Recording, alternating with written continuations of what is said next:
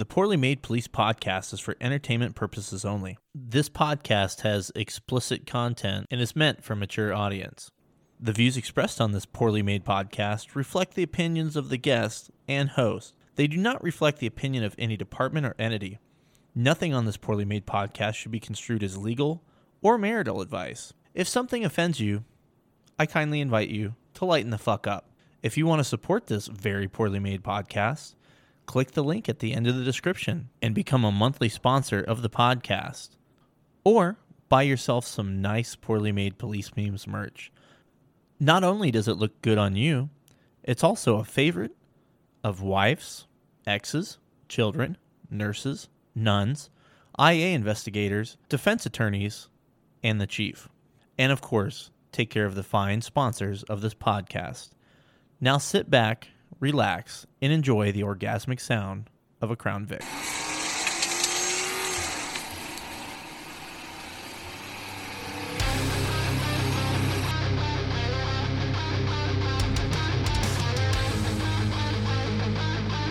Oh, hey there. Welcome to another fun, exciting, action-packed edition of the Very Poorly Made Police podcast. How the fuck are you guys? I hope you are doing well. This episode, I have a former cop from the St. Louis area. Some season 1 vibes here. Lots of anger, lots of hate, lots of bitterness, and that's okay because it's, I think it's well-deserved in some parts of the country. So we hear his story, what he's doing now, and he talks about, the things that happened over his career. Good conversation, good dude. I think you guys will enjoy it. But before we get into the podcast, big, awesome, huge thanks to our good friends over at officerprivacy.com. I could not make these podcasts without their assistance, so go check them out. I've mentioned it before, but I am a paying customer of Officer Privacy.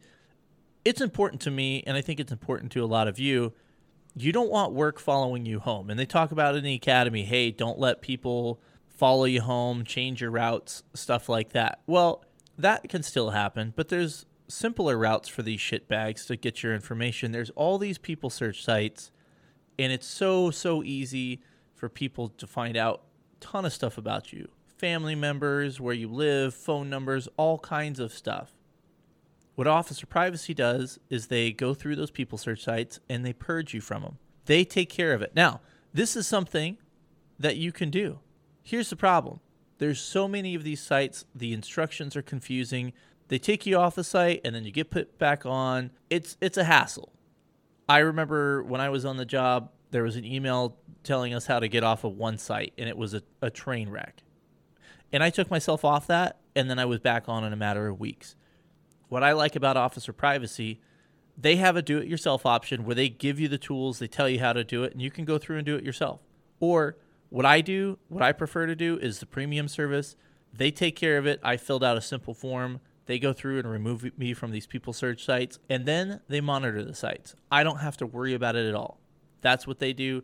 It's not a stress on me anymore, so I don't have to worry about the peaceful yet fiery protesters coming to my door. I highly encourage you to check them out. That's my good friends over at officerprivacy.com. All right. Well, let's get into the podcast, and let's play a little bit of music by, I don't know, how about some Greenwood, and we'll be right back with the podcast. You're taking your flight back home. We only have a one day, 'cause all the others work no play. Let's hit the road. We're gonna make the best of the time that we've got. This time it's ticking, this clock that won't stop. So grab your fish and pull your shotgun boots and your bow. Put them in the back of my truck. 'Cause we're not going nowhere, we're just going everywhere. Time ticking to you. Now joining the podcast, a jaded, angry man. I have Austin. How are you, buddy? I'm good, buddy. How are you, man? I am just living a dream. You know what? Let's just lead out with that. You painted a good picture of me so far, so this is going well. Because before we hit record, you're kind of telling me some stuff, and you mentioned you were jaded, and let's just start right fucking there. Okay. Why? I just want to preface that I am pretty fucking jaded myself. Why are you jaded? What are the things that happened to you? And I guess this could go on forever. So this might be like a 4-hour explanation, but Yeah, give me the highlights. Why are you such a jaded, angry man? man, I think I can kind of boil it down to this. I think if you spend any length of time in police work, especially today, I did almost 15 years in police work. Um, I think you're jaded, and if you say you're not, you're a fucking liar, and that is 100% the truth. I've worked with guys that have worn their emotions on their sleeves, and they're real, and I respect that.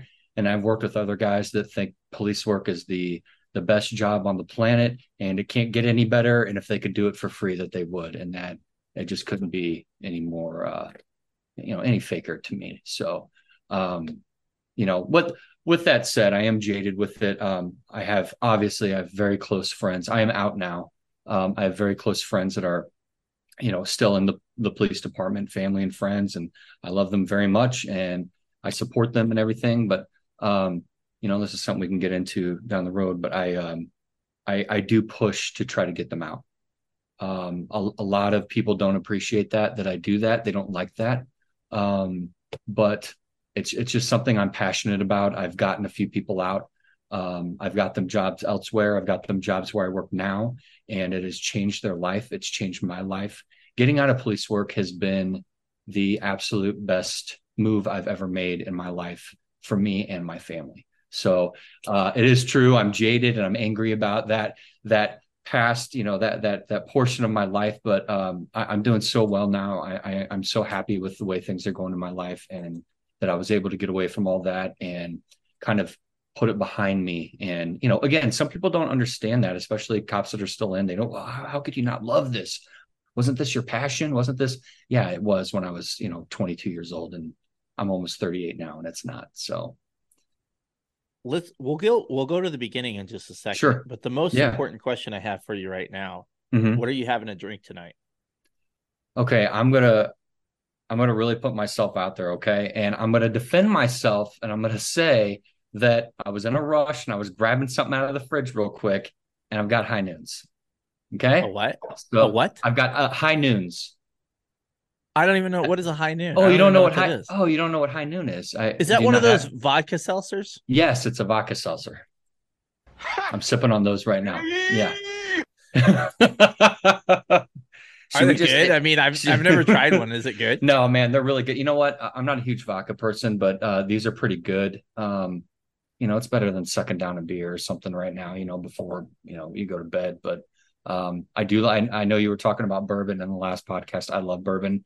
I have a lot of bourbon. I should have poured myself one. It's been really hot here lately. So bourbon sitting on my stomach right now didn't sound too good. So I grabbed one of the cold high noons out of the fridge. These are mixed with vodka, but they actually have one now. It's soda mixed with tequila. And I love tequila, and those are delicious. Those are amazing. Well, you know what they say about tequila? It makes our clothes fall off. How do you know mine aren't off already? The video isn't going, so we don't know Hey, that you yet. know what? You could have stripped down right as soon as you turn the video off. That's So exactly what I did. I'm out of curiosity. So Yeah. are you still what? Just so everybody knows, he Yeah. worked in St. Louis County as a cop, which I want to talk about that because I'm Yeah. sure there's fucking millions of stories about that. Are you Mhm. still in that area or did you move away? So I'm about, I would say, about 30 minutes out of St. Louis City. Um, so I'm kind of out in a more of a rural area now, which is nice. That's another thing police work kind of did for me is I wanted to get as far away from the people I had to work around. I wanted to get as far away from them as possible that I could. I actually live in like 2 counties over, Okay. in a kind of a rural area. So yeah, that's something I did when I was still a cop, and I love where I live now, and it's nice. So I don't have to run into. Those are other stories too. I've had scary run-ins with people that I've had to deal with on the street when I was living closer to the city where I was working. So that I never wanted that to happen again. So why did you get into law enforcement all those years ago? What was your drive for that? So my father was, I grew up in California actually. and my father was a police officer out there, and I adore my father. He's still with us. He's not passed. But my father was a cop in California, and I idolized him. So a little bit more about me. I actually joined the Army when I was 17. I was still in high school. I went to basic training after my junior year of high school, and then I came back for my senior year, and then I went to my job training for the Army down in Texas. I was deployed in 05 and 06. I was in Iraq. I came home from that, and I actually got a job for a little bit as a security guard at a hospital, which kind of opened my eyes. And at that point, I was like, I was in the Army. I was an MP in the Army, military police. I did that kind of stuff in Iraq, and I came home like, man, I think I didn't have a college degree or anything. I'm like, man, I think that's kind of the only thing that would really transfer. My dad did it. It's in the family, and it's something I want to do. So, at that time, I was living in Florida when I was in the Army, and I had family here in St. Louis, and my cousin was dating a police officer at the time.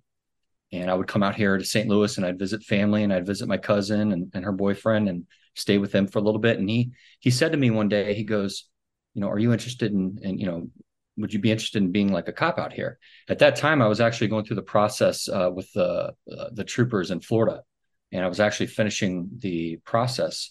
And he said, I could get you into the academy out here. And I was like, yeah, you know what? I that sounds good. A change of pace, from where I'm living now, come out here to St. Louis. I think that'd be a good idea. So I was able to convince my wife at the time to move out here. I went to the academy.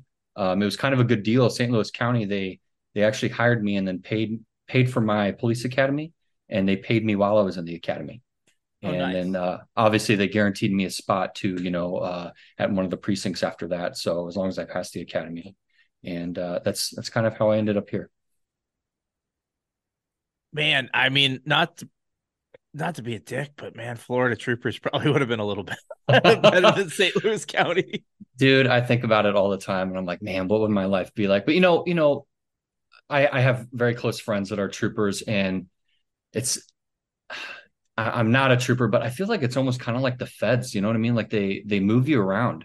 So one minute, you could be over here and you got a house and everything's going well, and they're like, hey, you want to get promoted, or you want to you want to go here, go there. Well, you're gonna have to move, and then you just got to pack up and move, and that's not something I was interested in doing. I was new to St. Louis at the time. This was in 2008.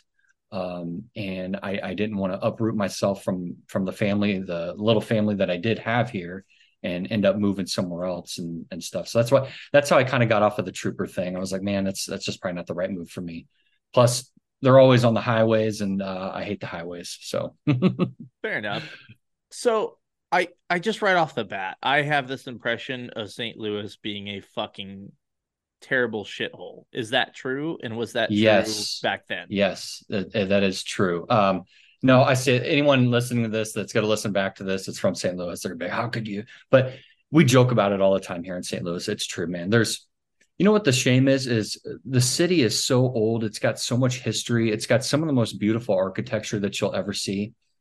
Beautiful old cathedrals, churches, buildings, really cool. Obviously, Anheuser-Busch is here, got deep roots here. Just really cool old buildings and parks and everything. But it's kind of a running joke here that you just you stay away from the city. Which sucks. I enjoy sports, so we try to.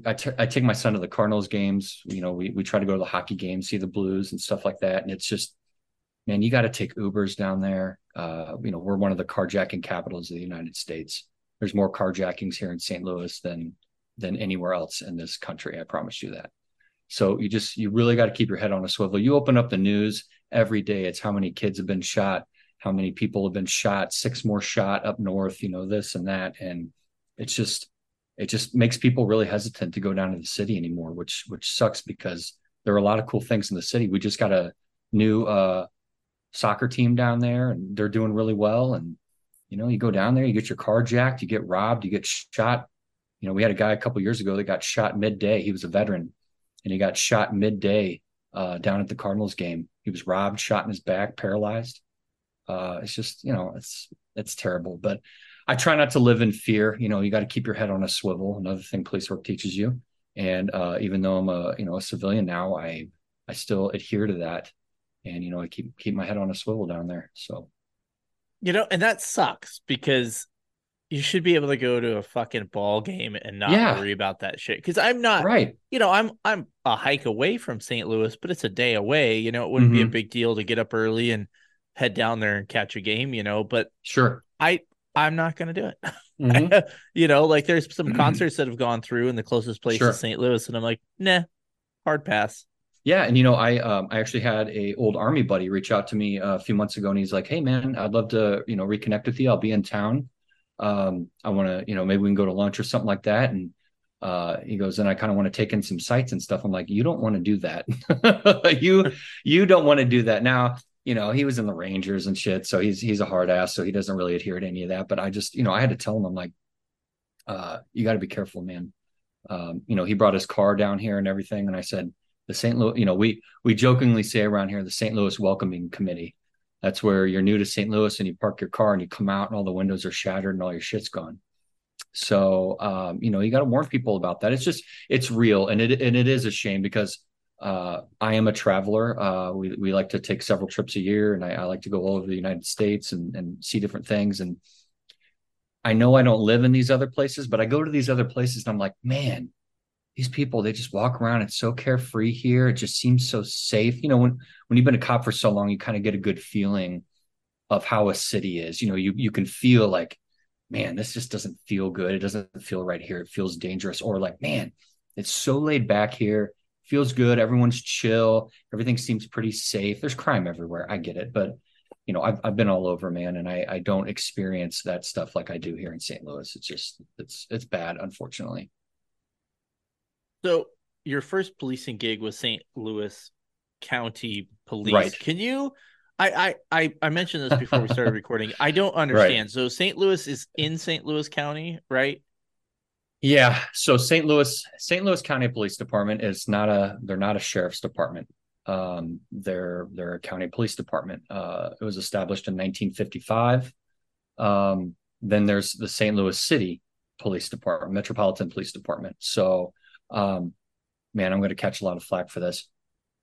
Last time I knew, I think the city was state ran. I think that's kind of the difference too. Like they were state ran or they were trying to get state ran. There's a lot of politics involved in it. But that's another thing, man. Another reason when I was getting into police work out here first initially, I was told, man, you need to go to St. Louis County or one of the other surrounding municipalities. Do not go to the city. So that's been a thing for a while. Do not go work in the city. They're understaffed, they're under equipped, and that has been true. And it's just gotten worse over the years. And it's sad. I've got friends that work down in the city and stuff. And I mean, you can look up news articles about this and everything. I'm talking 2 days to respond to robberies.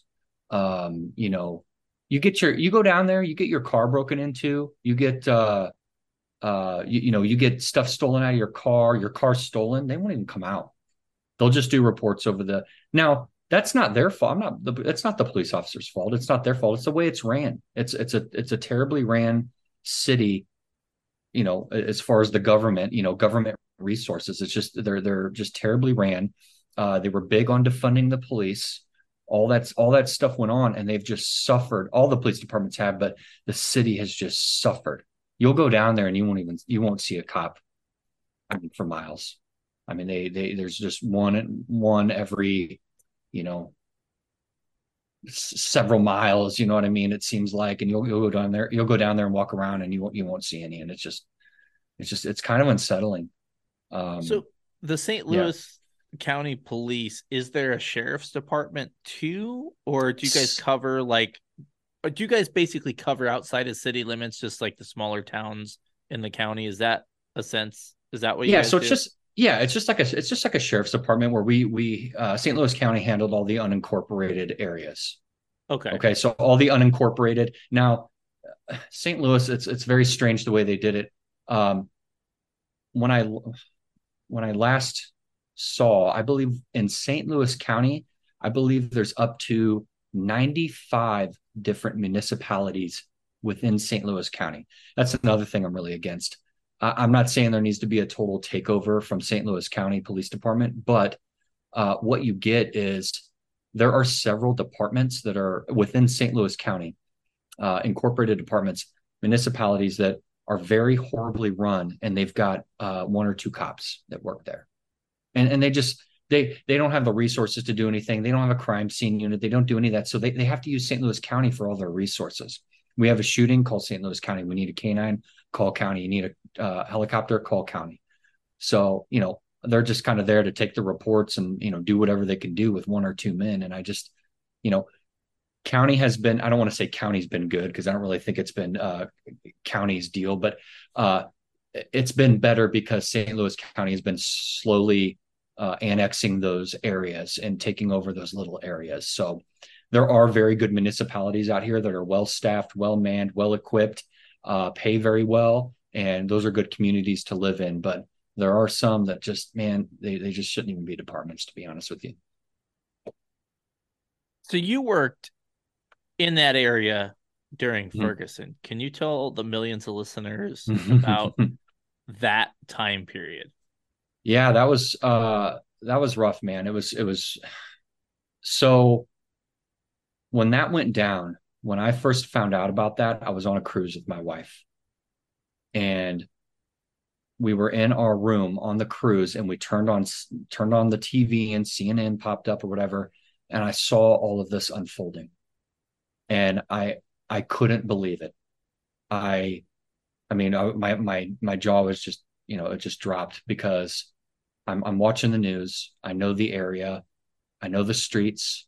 I'm seeing all the officers respond. I know all these guys, and I'm like, and it just, my heart sank. My heart sank because my wife, she saw that and she looked at me and she goes, "This is what we have to look forward to when we go back home." And I went, "Yeah." And I don't want to say it ruined the vacation, but man, it was in the back of your head the whole time. And I came home and, got involved with that. And it was, I mean, for me and a lot of other officers, it was 26 to 30 days straight, no days off. When that verdict came down, no days off, 12 to 14, sometimes 16-hour shifts. I mean, you were going home, sleeping for a couple hours, getting up, getting back out there. And it was just nonstop every day. And it really took its toll. So all those peaceful protests, man. Yeah, right. Mm-hmm. Yeah, all those peaceful protesters. They, I watched the city. I watched them burn their city down. I mean, that's unfortunately what happened. They burned down the gas stations, the mom and pop grocery stores. They did all that. So, and it was terrible watching that happen. And then, of course, after that all happened, the surviving businesses were like, we're not going to be, we don't want to be victims to this anymore. And they ended up moving out. And it's just, it's just kind of I don't know. It just ruined a lot of businesses, ruined a lot of lives over there. And it was terrible. What was the feel? I guess before that happened, were there good, and obviously you weren't a cop in Ferguson or anything, but Right. like, But we took over what, Ferguson at that time. St. Louis County Police took over Ferguson. We were actually stationed in their firehouse. We took over complete control. Like the ruling was any incidents that happened in Ferguson within their city limits, the remaining Ferguson police officers are going to handle that, and we're going to handle everything else. We're going to handle the protesters. We're going to handle any incidents that happened. CNN was out here. Fox News was out here. Any major news source that you can think of was out here. They were getting robbed. They were getting mugged. They were getting their camera equipment stolen. We were taking those reports. I mean, it was utter chaos. So what was the it was bad. relationship with? Well, I was gonna ask what the relationship was with the community prior to that. I don't know that I can speak on that only because I didn't work in Ferguson. They have their own police department, fire department, all that. It's a very rough area. Um, it's just a very crime ridden area. So I don't think that there was a very good relationship with that community and the police department to begin with. And then all of that unfolded. And then unfortunately, that just made everything worse. So you were up there, you were in a police uniform, you were being targeted. It was really bad during the day, but when night fell, it was, I mean, I don't know, it was something out of a movie. I mean, it was piss bottles, it was rocks, it was, people shooting into the crowd. I mean, I mean, dude, they had to bring the National Guard, the army came in. They had to bring the army in. Like I saw an old army buddy. He came in and I went, "What the hell are you?" He goes, "Yeah, man, we're here. We're here with you. Riot geared up. There, I mean, everything there. We had to get help from the army. So it was just complete chaos. So What about yeah. so for St. Louis County, let's just say Mm-hmm. during that time period, Uh-huh. did the citizens, do you guys have a good relationship, or was it kind of, it's a shitty area, so it's shitty Right. kind of thing? Are you talking about, like, did St. Louis County have a good relationship? Yeah, yeah, prior to Yeah. Ferguson. Yeah. I would say we did. At the end of the day, man, when you're a cop, people are going to hate you. You know what I mean? They just hate what you stand for. They hate the uniform. They hate what you do. Those are the bad people. You know what I mean? But, you know, I'm not going to completely shit on it. And I'm going to say there were, obviously there's, when you're a cop, you only see the bad. You see all the bad stuff. So that's what your mind just gets flooded with. And, I don't know if anyone else can relate to this, but whenever you saw something good or somebody said something positive to you or anything, it seems disingenuous. You just look at it like, hey, hey, I just wanted to. This is the point that I got to. You get into a gas station, they're like, hey, I just wanted to thank you for your service. You do a great job and blah, blah, blah. And you're like, oh, thanks. And they walk away. You're like, fuck yourself. Fuck you. You don't mean that. You know what I mean? Like that's the headspace I was in, as, middle and then towards the end of my career. It was just so jaded, man. It takes its toll on your mental health so much. And you just become just an angry, hateful person. And I hated that about myself. I just hated that, it just, it affected my home life. It affected my relationships. It affected my sleep. I mean, it affected my health. It affected everything about it. And I just hated living that way. And I know I went off on a tangent, but, to get back to what you were saying, I think, but before that, there that was the dividing line. When I don't know how it was, I don't know how it is anywhere else in the country, but if you ask any cop around here, the dividing line was pre and post Ferguson, because we'd never really experienced anything like that. And then all of a sudden, we became under a microscope. What's going to happen in St. Louis? There are police departments in this country that have written policy based off of what happened that we were involved in. How do we handle these? Right? What do we do?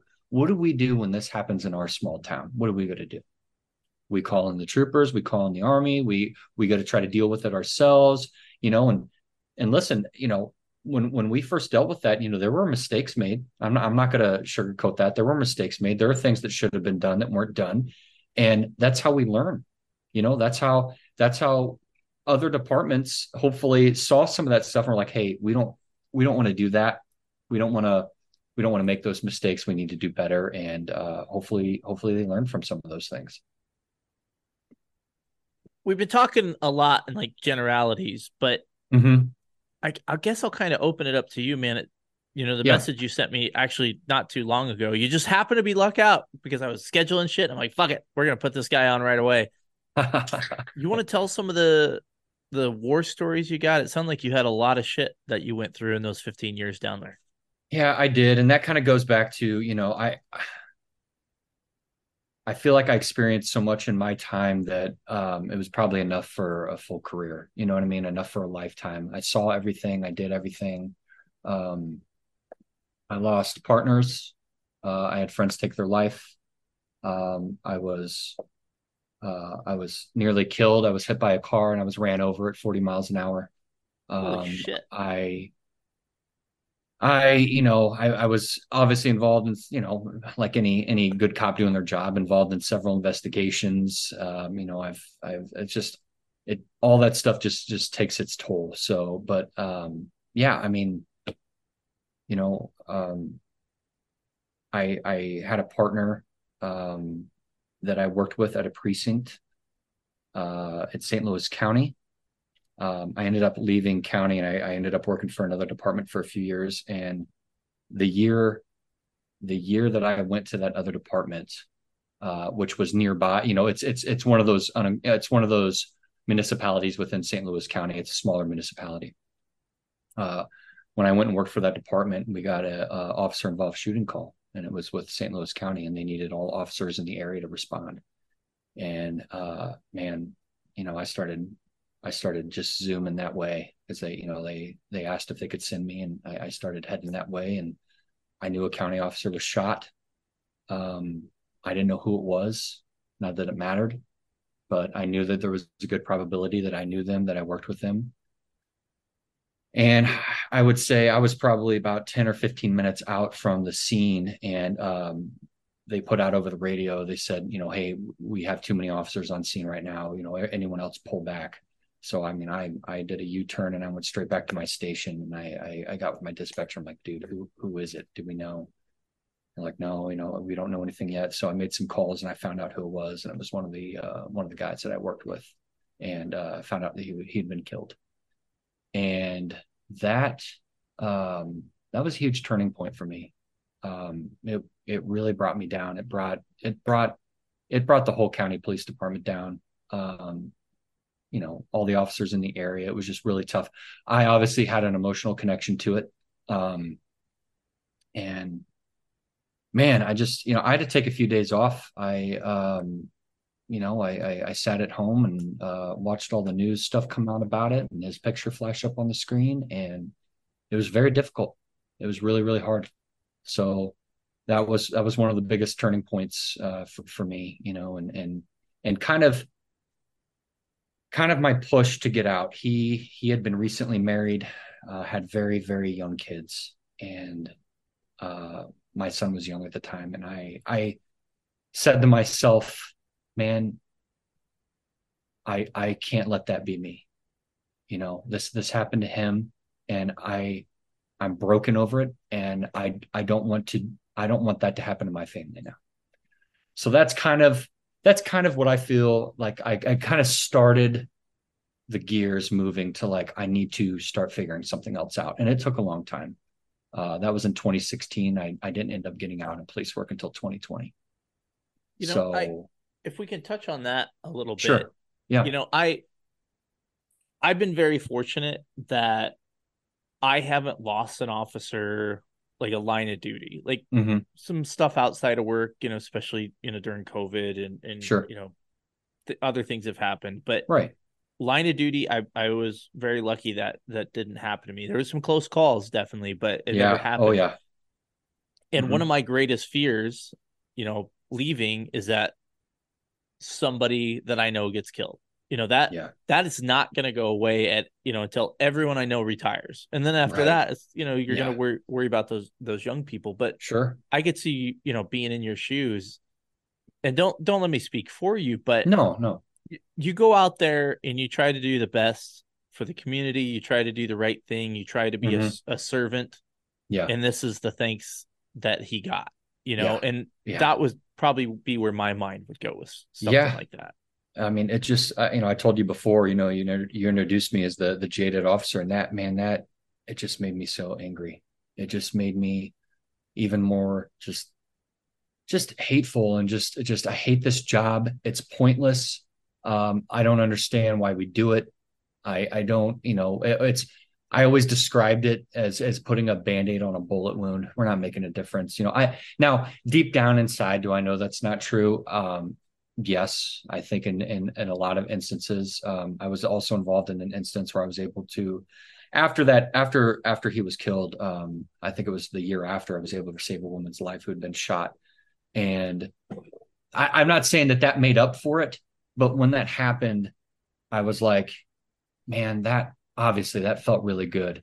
And I'm still close with this woman today. I'm friends with her. I talk to her. I check up on her. We go to dinners, friends with her family and her kids. And the outpouring of love from her friends and her family and her over the past few years that she's given me for giving her another chance and helping to save her life has has been just an enormous weight off my shoulders. And you know, I I battle sometimes with those thoughts like what would have happened if I couldn't have saved her?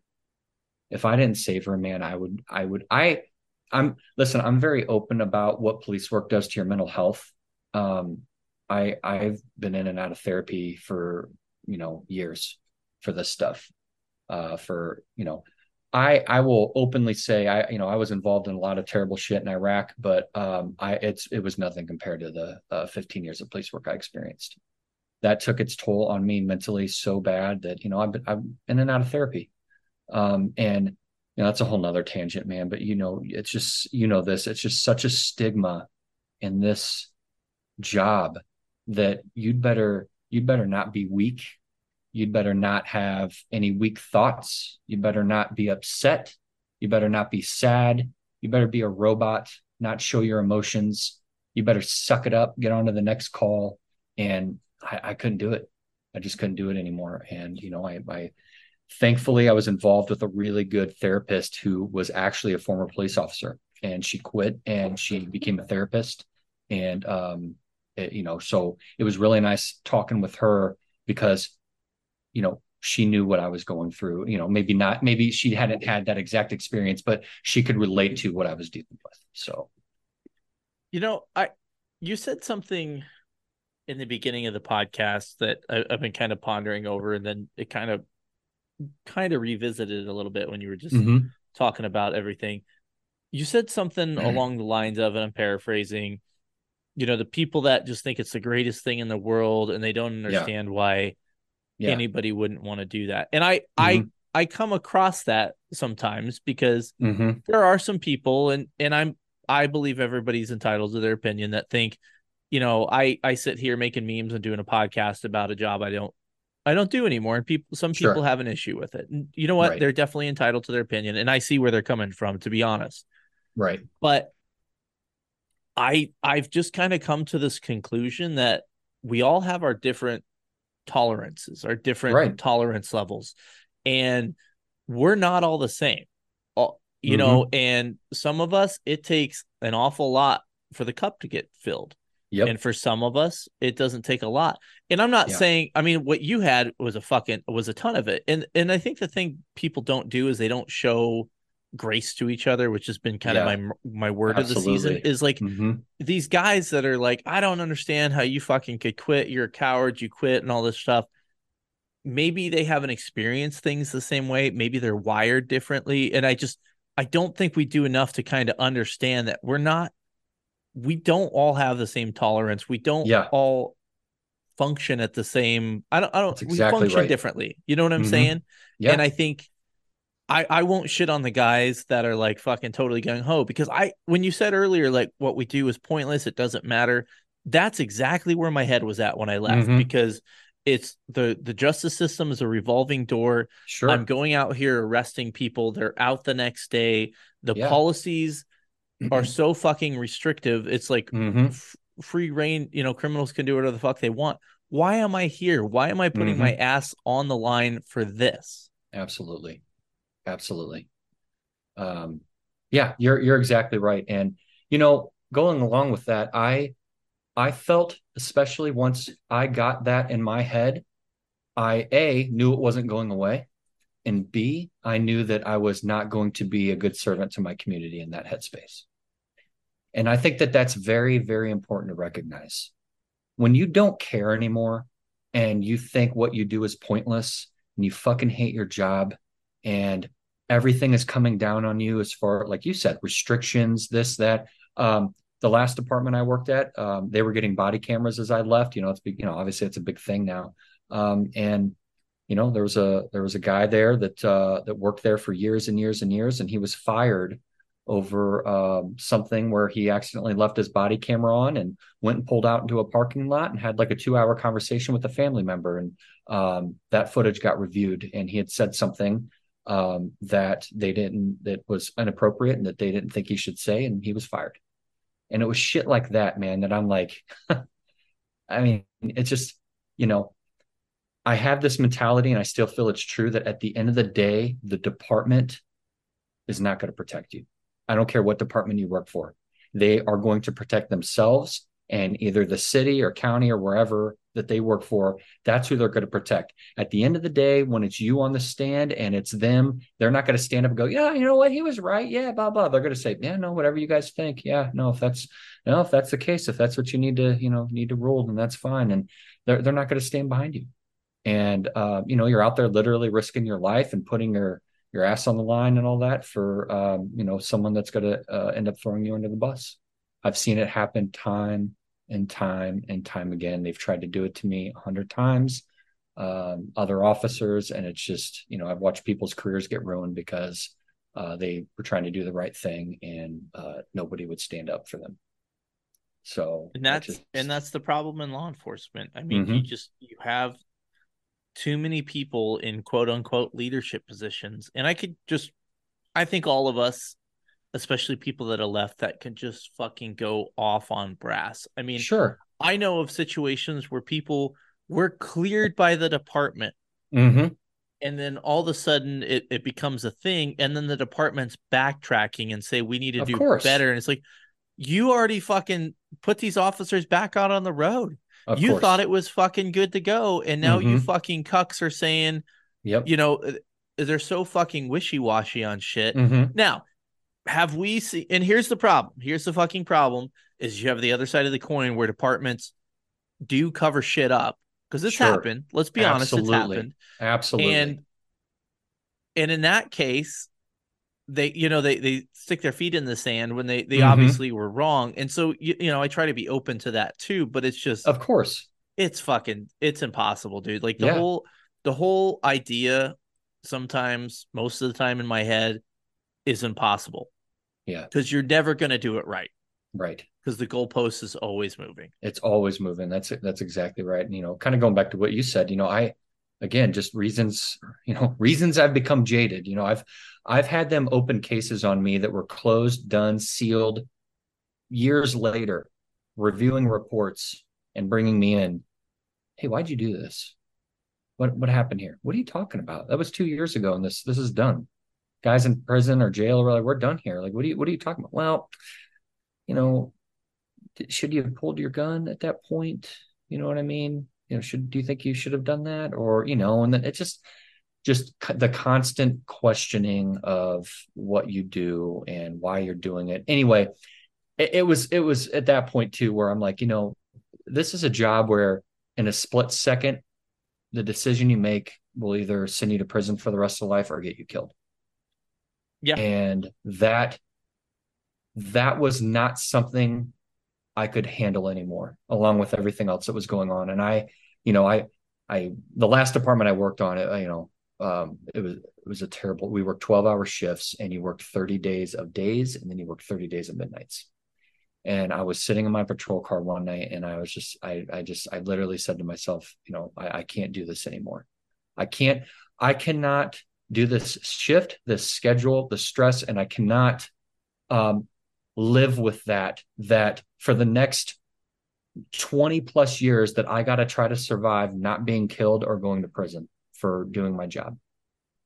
I couldn't do it. You know what I mean? Oh yeah. So, and thank God now, I'm out now. I work, I work in the HVAC field. I was very lucky to, get into that. And, you're not going to, you fuck up. You're not going to prison. You're not going to jail. It may cost somebody some money. It may cost the company some money, that it may, you're not, nobody's losing their life here. Nobody's lives are getting ruined. Nothing's happening. It was so much stress lifted off of my shoulders. And, like I said before, it was just the best decision I ever made. And then, going back to that jaded feeling, I was like, after I got out and I did that by the way, at 35 years old. I didn't know a hammer from a nail. I didn't know shit about anything. And I went into HVAC, I got my license, and that's what I do for a living now.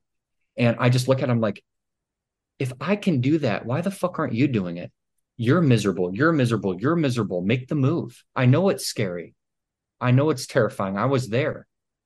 I was making really good money at the last department. I was making really, really good money, thankfully. But I had to, the money was not worth it. I was so fucking miserable. I was so miserable, and I couldn't do it anymore. And, that's when I was like, what, I gotta get, I have to do something. And I told my wife, I said, listen, I'm going to get out of this. And it may mean me like Ubering during the day and like stocking shelves at a grocery store at night. I will do that until I find something else. But I have to leave this, or, you know, I don't know what's going to happen. And she's like, listen, if that, I totally support you. You do whatever you need to do if that's what you need to do. And I did it. And I thank God every day, this company took a chance on me and they trained me, and I love it there. And I'm so glad that I got out. And I've had, and when I did that, a lot of guys that, they don't just, it happens sometimes, but a lot of guys don't just leave and then start a career middle of their mid 30s and just start over. So I had a lot of friends come up to me like, dude, how'd you get the balls to do that? Like, what did you do? Like, tell me, like, what do I need to do? I had a good friend of mine. She was a cop. She found out she was pregnant, and she came to me and was like, I have to get out. Like, I can't do this. I have a kid now coming, and I can't do this. What do I do? And I said, let me talk to some people and see what I can do. And I got her out. And she works with me. She loves it. She's doing a great job. She's never been happier. She's so, we talk about it all the time. She doesn't have to deal with, any of that stress and stuff anymore. And it's great. All right, we're going to take a quick break, and we'll be right back to the podcast. I want to talk to you guys about the Thin Line Rock Station. You've heard me promote them over the last few podcasts. It is music for first responders by first responders. I love listening to it. And not only do they play a great variety of music, they have the request line. You can request stuff. They also promote police businesses, and they also promote police charity. And a portion of all their proceeds goes back into the police community. So if you're like you want some good tunes, great variety, go check them out. Again, that is the Thin Line Rock Station, and I'll have a link in the podcast description. Now, back to the podcast. All right, so this is a weird question, but let me tell a story to ask a question. Sure. Or make a statement to ask a question. But yeah, I hear a lot of the stuff you're saying 3 years after leaving, which is a lot of it is where I was at in my head, mm-hmm. and why I left. Yeah. And it's funny because I do this podcast and I talk to cops all over the country, still on the job, off the job. And I get messages from people saying, hey, this podcast, talking to it cemented in my head that I want to be a cop. And I'm like, you fucking idiot. Oh, man. But at that same time, like I realize we have to have cops, Right. Yes. We need people to do the job. What do you think? And obviously we're putting on fairy tale imagination hats right now, because none of the shit we're about to say is going to happen. But right. What for you, what would need to change for you to say, all right, being a cop is a viable career and I would encourage people to do it? What would you say would need that change? Man, when you ask me that, my mind immediately goes to like that anger place. I'm like, no, fuck that. There's nothing you could do. Like, no, don't, and in saying that, I've turned a lot of people away from this job, and I have no shame in that. I've explained to them, like, listen, man, like, your families, I don't care what anybody says. Okay. And this isn't just my experience. This is a general consensus in this job, that your family's going to suffer. Your health is going to suffer. Your mental health is going to suffer. Your sleep, your everything is going to suffer. And what is that worth to you? And I feel like when you're younger, you don't care. And you knew this. I'm sure you felt this way when you first became a cop. I did too. Well, they wouldn't even have to pay me. I just come to work every day for free. I love this so much. And then you get to a point to where you're like, they couldn't pay me enough money to do this anymore. I hate this so much.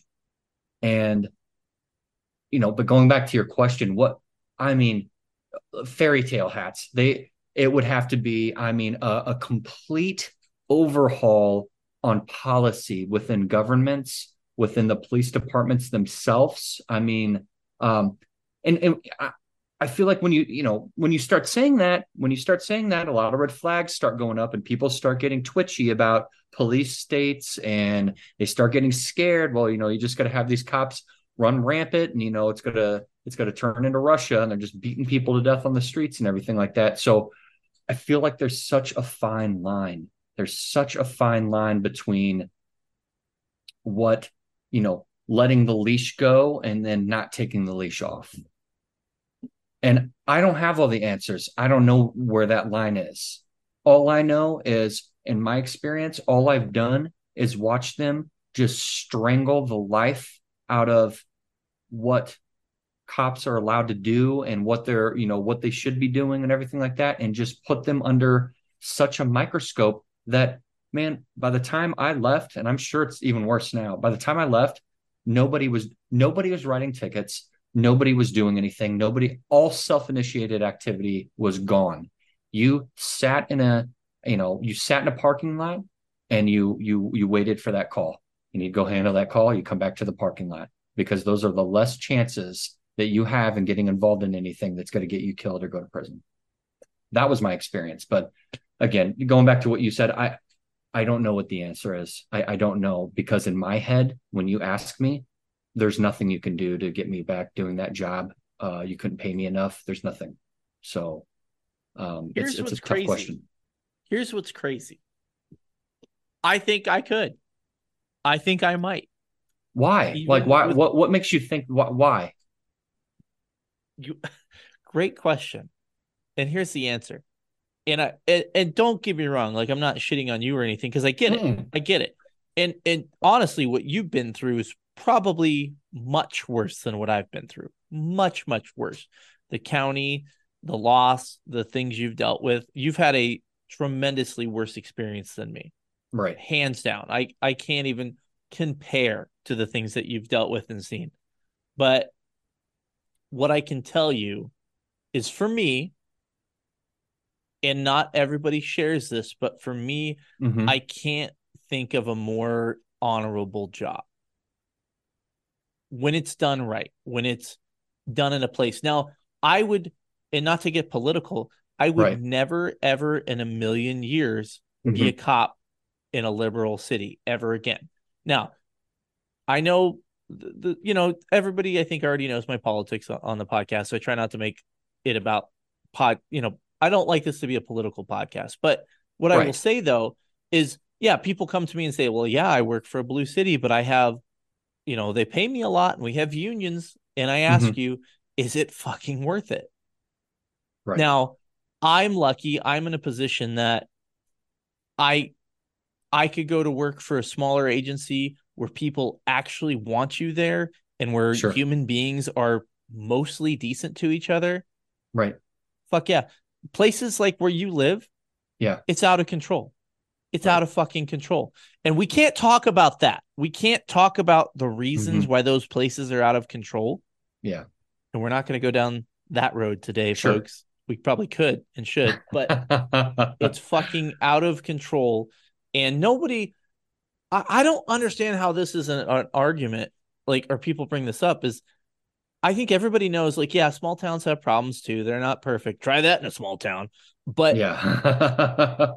these cities are rampant drug abuse, crime, and no one bats an eye. They're like, oh, it sucks somebody got shot, but man, that bodega on the corner is sure nice, isn't it? And it's like, what the fuck is wrong with you people? How are you okay with this? Why do you live here? I don't understand how people live in places like that. Why the fuck do you live in St. Louis? Why? It makes no sense to me. I know, and I mean, at this point, without getting too much of my personal life, custody developments with my son prevent me from leaving here, or I would have been gone a long time ago. And I promise you that. I think about it all the time. So I am unfortunately stuck here. But, I'd like to go back to what you said as far as, an honorable career and everything like that. I'm not to say that this isn't an honorable career would take away from those men and women that have died in this career. So I would never say that, because that's not the case. I do believe it's an honorable career. And, you know, something you said earlier, and this is something I struggled with just my hatred for this job and just the experiences that I've had and everything. Listen, I know I've experienced so much in my time frame that has caused me to have these thoughts, but this is just the way I feel and it can't be changed. So, but with that said, I just feel like, it is honorable, but there comes a point, and I don't know if you have kids or not or what, but there comes a point to where you have to say, I have to do what is best for my family and myself, which may mean doing what's best for you. Maybe changing my career so my mental health is better drastically changes my family's life. I'm not going to sugarcoat it. When I'd come home a lot, and I was just so angry all the time. And my wife was just, she's like, man, you're just in a bad mood every day you get home. And I'm like, yeah, I fucking hate this job. I fucking hate it. And I can't get out. That's what I felt like. I had no college degree. I couldn't do anything else. Like I felt so trapped in a hell in something that I hated so much. And I know people, there's guys all over the country right now. They're listening and they're thinking, God, what a fucking drama queen and everything. You know what? Kind of back to what you said. If that's how you feel, then that's fine. If you work at a department that you just love life and everything's great, then great. But I, St. Louis, most dangerous city in the country, always. And I worked here for almost 15 years, and it has just taken its toll on me. And I've watched it take the lives of my friends. I've watched it take. I've had friends take their lives because of it, and I've just had such terrible experiences with it that I just wish that I I don't know that I would say that I wish I didn't do it, but I yeah, maybe make a different career path, and I'm glad I was able to do that, because like I said, I'm just in such a better place now. And I know everyone's thinking, you just can't let it go. But this is the point of this. It's not something I dwell on every day. This is the point of this podcast, is we're talking about this stuff, and hopefully maybe it opens some guys' eyes, and maybe some people learn from this. And maybe some people listening now can say, man, if he left at 35 to start a completely new career, that's something I've been scared to do and something that I've been wanting to do. And you know what? Listening to him now, I know that's something that I can do if I put my mind to it. Because trust me, it was impossible for me. No degree, no skills, no nothing. All I knew was military and police work, and I was able to change that. So, was there like a final straw where you're like, "Fuck this, I'm like done"?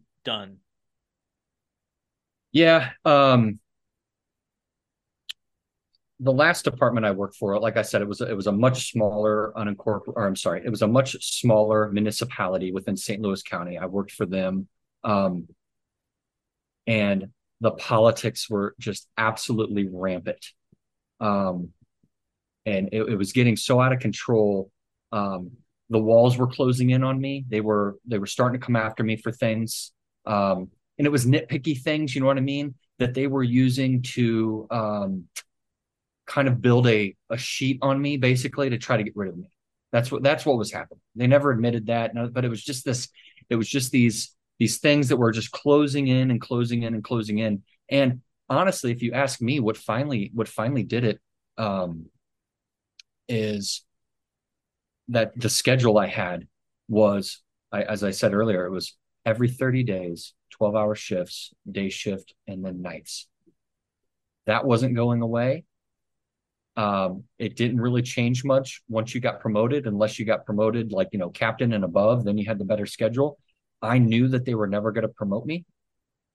So I knew that that was going to be my life for the next 20 years, because that department I was working at was one of the higher paid departments in the area. So I'm not going to go work somewhere else and do the same thing for less money. I'm going to stay here and I'm going to make good money. But if I stay here, I know that this is my life for the next 20 plus years. I'm going to have this schedule, and I hated it. And I was sitting in a parking lot one night on midnights, and I was it was 3 o'clock in the morning. I was like bouncing my head off the window, like, just so tired. And I'm like, I hate this. I can't do this anymore. And I had a very good friend with me or very good friend that worked with me in that department. Him and I were actually, we started the police academy together. We went through St. Louis County together. Then he ended up going to this other department a couple years before me, and then I ended up following him over there. So we worked there together. So we had worked together almost our whole careers. And he wanted to get out too. And he had said to me, he goes, "Man, what if we looked into the trades?" And I said, "Trades?" I laughed at him because he's very good. He's very good at building, and he's got very good skills, electrical and all that stuff. Is it trades?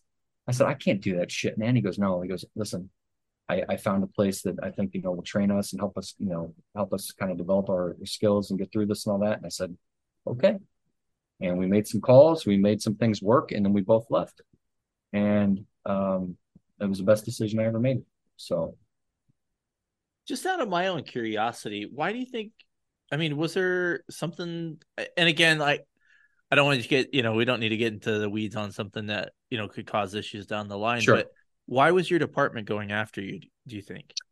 Um, so this is what I think, and maybe some people can relate to this, or they'll think I'm crazy.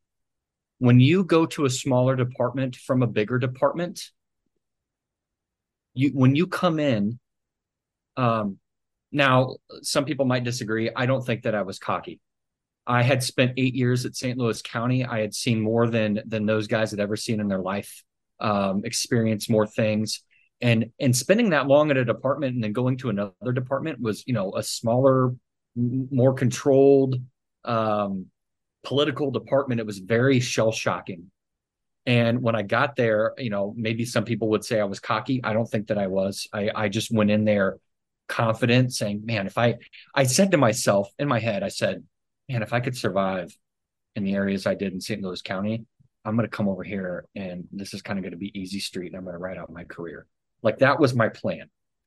And I think when I got there, they did things so drastically different than what I did at St. Louis County that, I'm a very outspoken person. So I spoke up, and it wasn't a complaint. It was more of, man, I don't know if that's necessarily safe, or that we should be doing things this way, or there's probably a better way to do this. You know what I mean?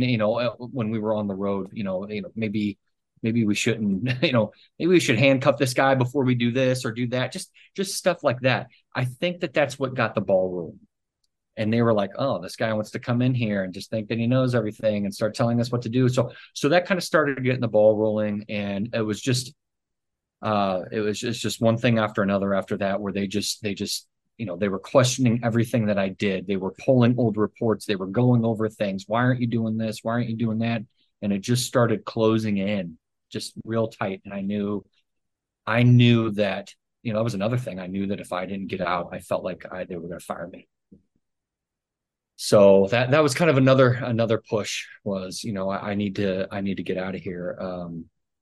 Before, a fun, we've been talking pretty serious. A kind of a funny story towards the end of my career with that department. I know a lot of departments do it differently, but at my last department before I left police work, they had vacation time and sick time were separate.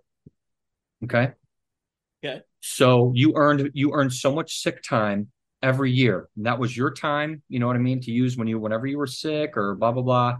That was your time that you earned. Okay. When I had put my 2 weeks notice in, I was informed by the office ladies, basically the HR department, that we're not paying you for your sick time when you leave. And I had a lot of sick time built up. Again, stuff that I earned. That's part of the contract that you signed, that you earn this time, and that you're not going to pay me for it. So some might say it's a shitty move, and I can understand that thought, but I'm like, you know what? If I'm putting my 2 weeks in and you're not going to pay me for something that I earned, I'm gonna take my sick days. So I started taking my sick days, and at that point, I would say it was like the second or third day in, the chief calls me and he goes, "Hey, don't come back." I said, "What?" He goes, yeah, don't come back. We know what you're doing. You don't need to come back. We've locked out your access to the building and everything like that. So when you get here, just call somebody. They'll walk you up to your locker like a fucking criminal. They'll walk you up to your locker and you can get your shit out of there and you can go. You're not coming back. Jesus. And I said, okay. At that point, he called. This is something I found out, a few days later.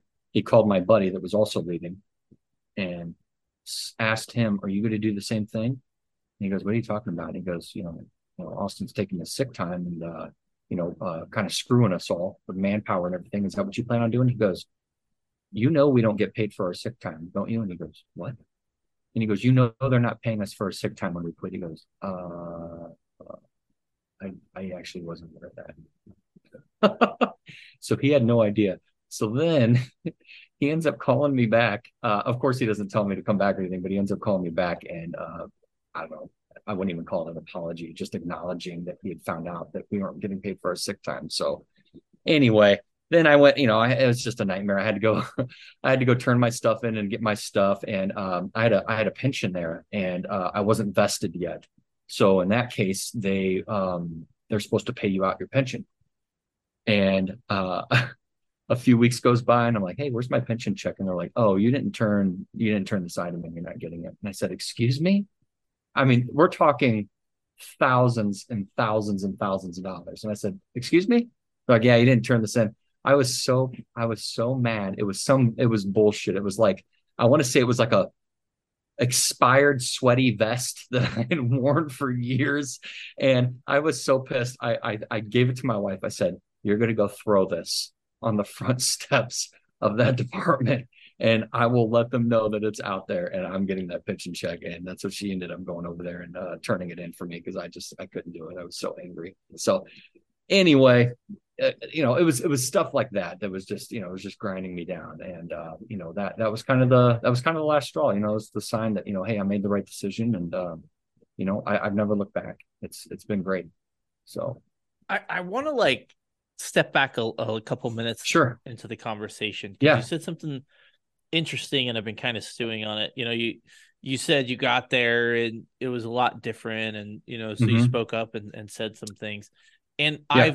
I've made this observation at my old department where there was where we worked, and I think a lot of departments are like this. You have, basically you have like your rookies that come in as rookies at the department, and you have people that have lateraled over. And there was always, and maybe this is imaginary, but this divide between the laterals and the, what they called them basics where I worked. And over time, people usually got along, but the laterals had a shorter academy and, shorter probation and blah, blah, blah, which I get it. You played the game a little bit longer. So sure. It's a thing. But our department would talk about, wanting laterals so we can learn and value their experiences and stuff.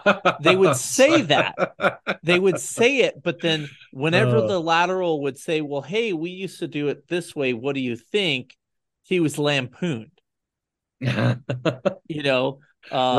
Yeah. And I feel like that's, and I've made memes about it too. I've definitely made memes making fun of oh, well, at my old department. Well, we're not at your old department, asshole. Exactly. But when you sit back and think about it a little bit, I understand where people are yeah, dude, we do things this way here. But I think we're kind of keying in on one of the problems with law enforcement these days is we're not learning, I agree.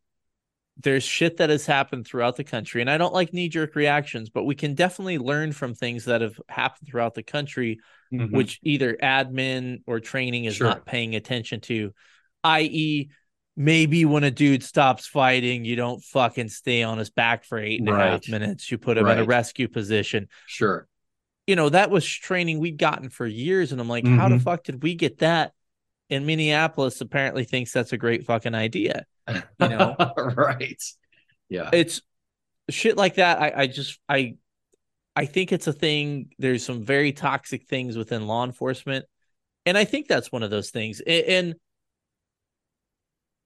I'm not a sociology major, so I can't speak you know, with a lot of confidence to this, but a lot of people in law enforcement, we do kind of have that type A personality. Oh, of course. You Um, have to. You almost have to in this in that job. You do. yes. I feel like. And we all kind of, and I'm fucking certainly guilty of it, we all think we know better. Yeah, exactly. Yeah. And we can see how that's a conflict from the outside, right? Sure. When we're not, I know better, we always make the joke about, the department say, well, this is the way we've always done it, which is Oh, that's so true, man. That's what I right. fought with at the last department. It just what and that was my big question is why are we doing it this way? We we've been doing it that way since 1911. Well, you want us to change now? That was that grinded me because I'm a very conservative person, but I'm very progressive with police work. When I think about police work, I'm very progressive. Shit has to change. We have to adapt. Nobody carries one bullet in their gun anymore and then carries, the extra rounds in their sock like Barney Fife or anything. No, that's not the way we have to police anymore. We have to cater the policing to what is going on around us.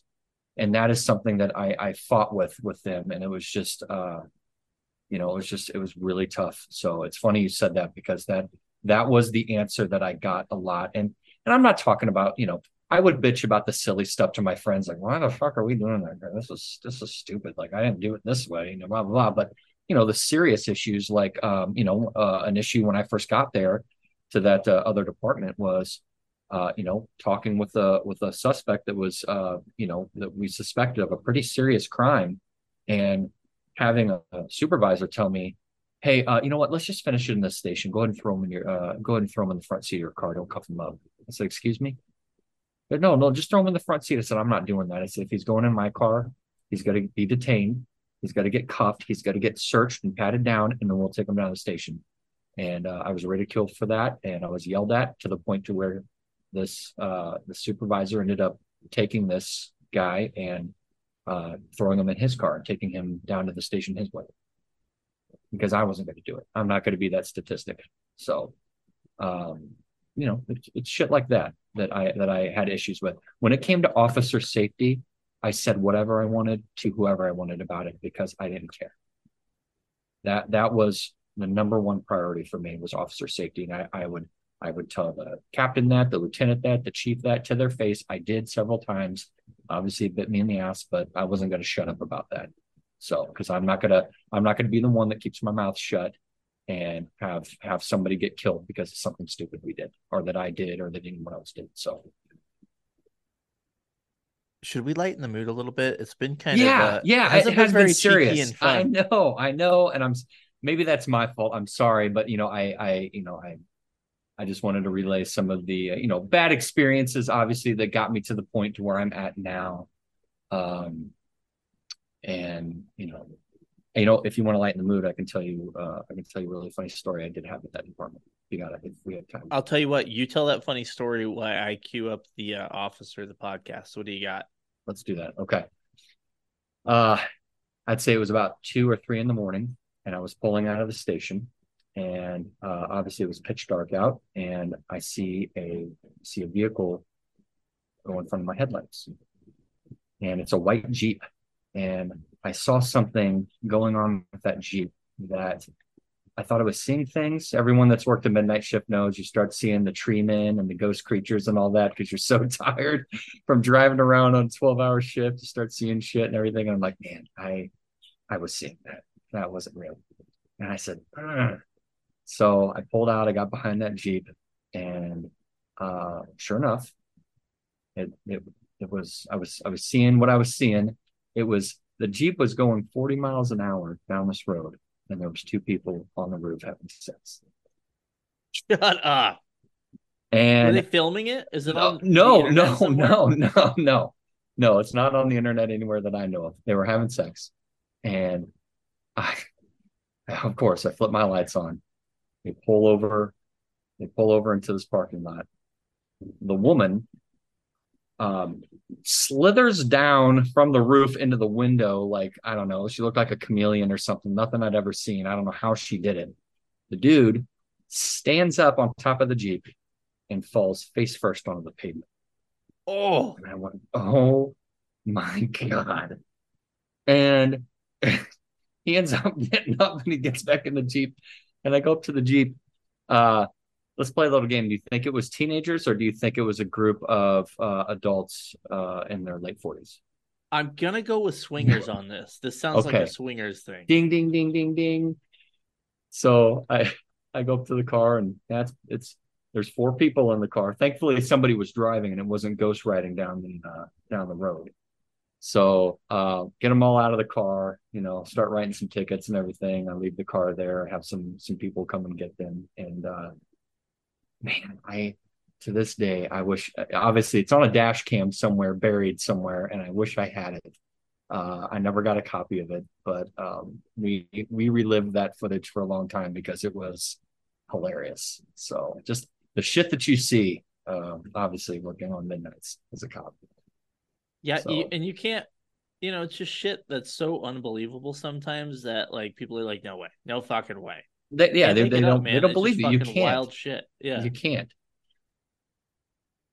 All right, So so we're gonna do our officer of the podcast real quick. As you guys know, you can nominate your buddies. I really appreciate email. It's much easier for me to keep track of because it's just me, and I hate Facebook and Instagram messages. So, but if you don't want to type an email, you think it's a boomer thing, you send it to me on Facebook and Instagram, and I'll deal with it. But I might lose it, so that's your fault. Okay, just throwing the blame out there. But as always, big huge thanks to Ghost Patch for making the Officer of the Podcast patches. They're wonderful, they're beautiful, and the only way someone can get one is by not being nominated and winning the Officer of the Podcast. All right, this comes in from a coworker that says, "I would like to nominate my shit partner, not my shit partner, my shift sometimes, hey, partner." sometimes a shit partner, right? Right. That's right. Deputy Blankety for Officer of the Podcast. Blankety had to go through the LE Training Center twice because he had gotten the baloney. He and I worked separate agencies while we were in academy together. His second go around, he was extremely dedicated to his studies that followed him to the road. He's able to read our minds when we are on sketchy stops and cuts his lunch short to go help us on whatever we may need. He's proactive and is good a resource. Whether we don't know someone is in the county, let's see. That doesn't make sense, or I can't read. Whether we don't know who someone is in the county or we're looking for all the secret spots, he always has the answer. Blankety is not the only deputy, not God damn it, I can't read. Blankety is not only a deputy, but he is also a full-time farmer. He wakes up hours before his shift to tend to his livestock and ensures everything on the farm is in place so he doesn't have to worry about it on shift. On his days off, he is tending not only to his own fields, but also taking jobs from his neighboring farms. Blankety embodies what it takes to be officer of the podcast. And if not being a full-time deputy and a full-time farmer wasn't enough, there were several months he was working the road by himself. He was going to call on the interstate in the county and backing up the city PD. At this point, he had been extremely close to quitting the force during the burnout, but he's shown dedication, strength, and patience throughout and God, I cannot read. Blankety has been extremely close to quitting the force due to burnout. He has shown dedication, strength, and patience through his growth on the job and as a person. Well done, Blankety, Deputy Blankety, and by special request, here is a cow. That might be the new official sound for Officer of the Podcast if they're deputies. Oh man. You said something about him. I'm sorry. You said something about him that, he has fought through the burnout and continued fighting the fight. And, as much shit as I talked on this podcast so far, I thoroughly respect that because something that you said earlier is that we have to have good officers. They have to be out there. They have to protect me. They have to protect my family. They got to protect, my parents and all that stuff. And it's true, we can't have a world where there's just no cops, obviously. And man, kudos to him, those guys for just sticking it out and fighting it through. And something I couldn't do. I mean, it's just something I couldn't do. I fought the fight as long as I could, and I had to get out. But man, these guys that are able to stick it through, bravo. So before we get, you know what, real quick, I'm gonna go on an angry tirade that I've gone on several times, and I've kind of mentioned it, but I know where this email originated from, and I'm pretty sure I'm familiar with the area. It's a good area of the country, good people, and I think that's the difference. And people in BFE are generally good people, good, hardworking, down to earth people. Mm-hmm. Yeah, sure, there's criminals there, and that's why there's law enforcement there too, right? But places like St. Louis, Yeah. Chicago, New York, Philadelphia, you name it, Right. Baltimore, fucking shitholes. Yep. And I know there's good people that live in those cities. I know Sure. there is, but those fucking people need to stand up and say we're done with this fucking shit. We're tired Agreed. of living in a third world fucking country. Right.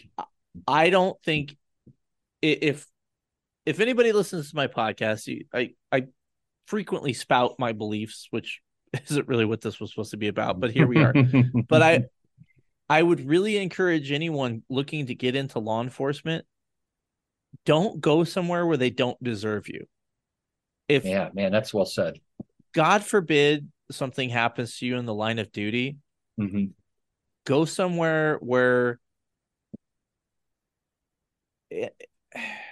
Where your presence is going to be missed. You know what I mean? Where yes. they're Well, going to feel where they that. respected your service, Exactly. where they actually wanted you to be there. Right. These fucking people marching, pigs in a blanket and shit. Fuck these people. Fuck Mm-hmm. them. I hope they get robbed. I hope they get maimed. Yep. I don't care about them. And maybe that's Exactly. not wrong, or maybe that is wrong, and maybe that's not very Christian of me. And let's be honest, man. I fuck these people. Yeah. I could care less about them. They're ruining our country. Yep. They are absolutely destroying the fabric of the country because they're fucking children and they're fucking pieces of shit. And I could care less what happens to them. They don't deserve police services. You don't want the police? Right. Don't you don't like the police? You don't like how the services are? You fucking sign up and do it. You're Right. getting what you asked for. And I encourage people to join law enforcement, but I discourage them from joining it in a fucking shithole slum bag piece of shit city. Yeah. I agree. How about that? I think that's a good consensus. Be a How, cop, how just not about in a that? shithole. How about that? So Because now what you're saying is we'll have all the rural areas packed with all the best officers, and then all the cities are just going to crumble even more than than they are. and I think that's happening. But here's the problem, though, is it's they don't have money, and Yeah. that that's a thing. Like you like to travel, I would like to travel. Those things require money, and in these Hmm. rural areas where guys are making $30,000 a year, Right. it's getting expensive to live everywhere. Yeah. Yeah. Yeah. And you just can't. Okay, so you make 40 Hmm. for what you do. And now I know those smaller agencies, they're not as busy, but the you still run the risk of being shot. You still have Of to deal course. with these things. Yeah. You're not going to get the best people unless you're paying them. Yeah. And I understand why people would say, hey, look, I really want to be a cop. It makes sense to do it in a major city because it pays more. I would rather be a cop in a rural area, but it doesn't pay, because there's things I want to do. And I'll be honest with you, I've looked into getting into the job here. The benefits that I had, pay, salary, pay and salary the same thing. I'm an idiot. Pay, uh, you know, medical, dental, Benefits. vacation Yeah. time, benefits, all that Hmm. shit. It pales into comparison to what I Hmm. had there.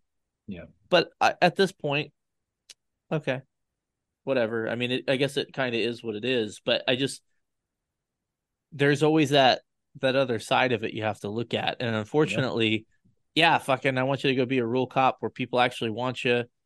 Here's the thing: some people they want to fucking run those calls every day. They want to hunt dope every day, and there's counties with 10,000 people, they're not going to have those opportunities to do that kind of policing. So they have to go to these Right. shitty areas. Hmm. It's I guess find what's right for you, I suppose. Yeah.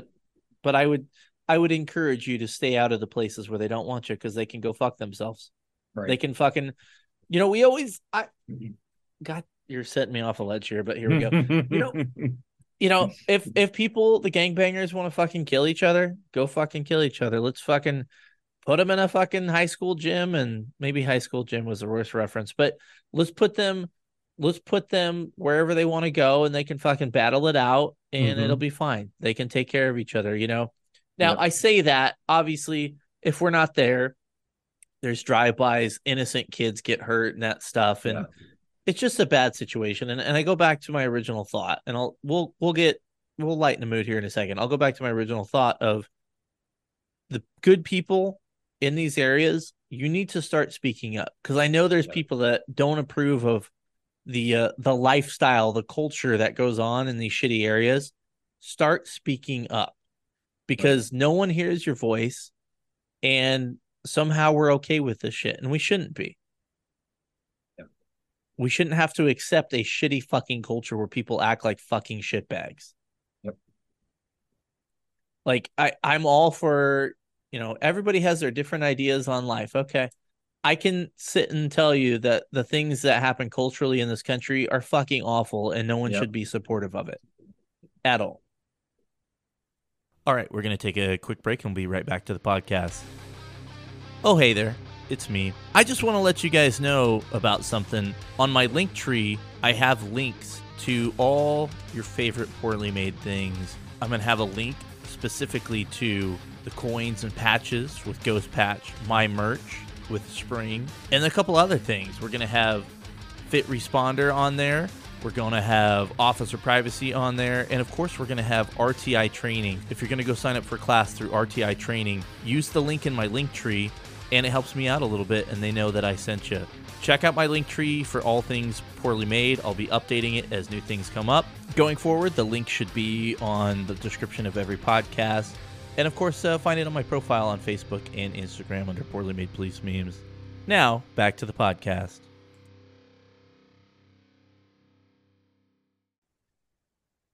You want to talk? You want to have a happy moment now? Do we want to talk happy Let's stuff? do it. Yeah, let's get silly. Well, before we get silly, because this is your show. It's more your show than mine. Oh, it's my show. Okay, cool. Yeah. Is there anything that we did not talk about that you want to talk about before I turn it over to my dumb questions?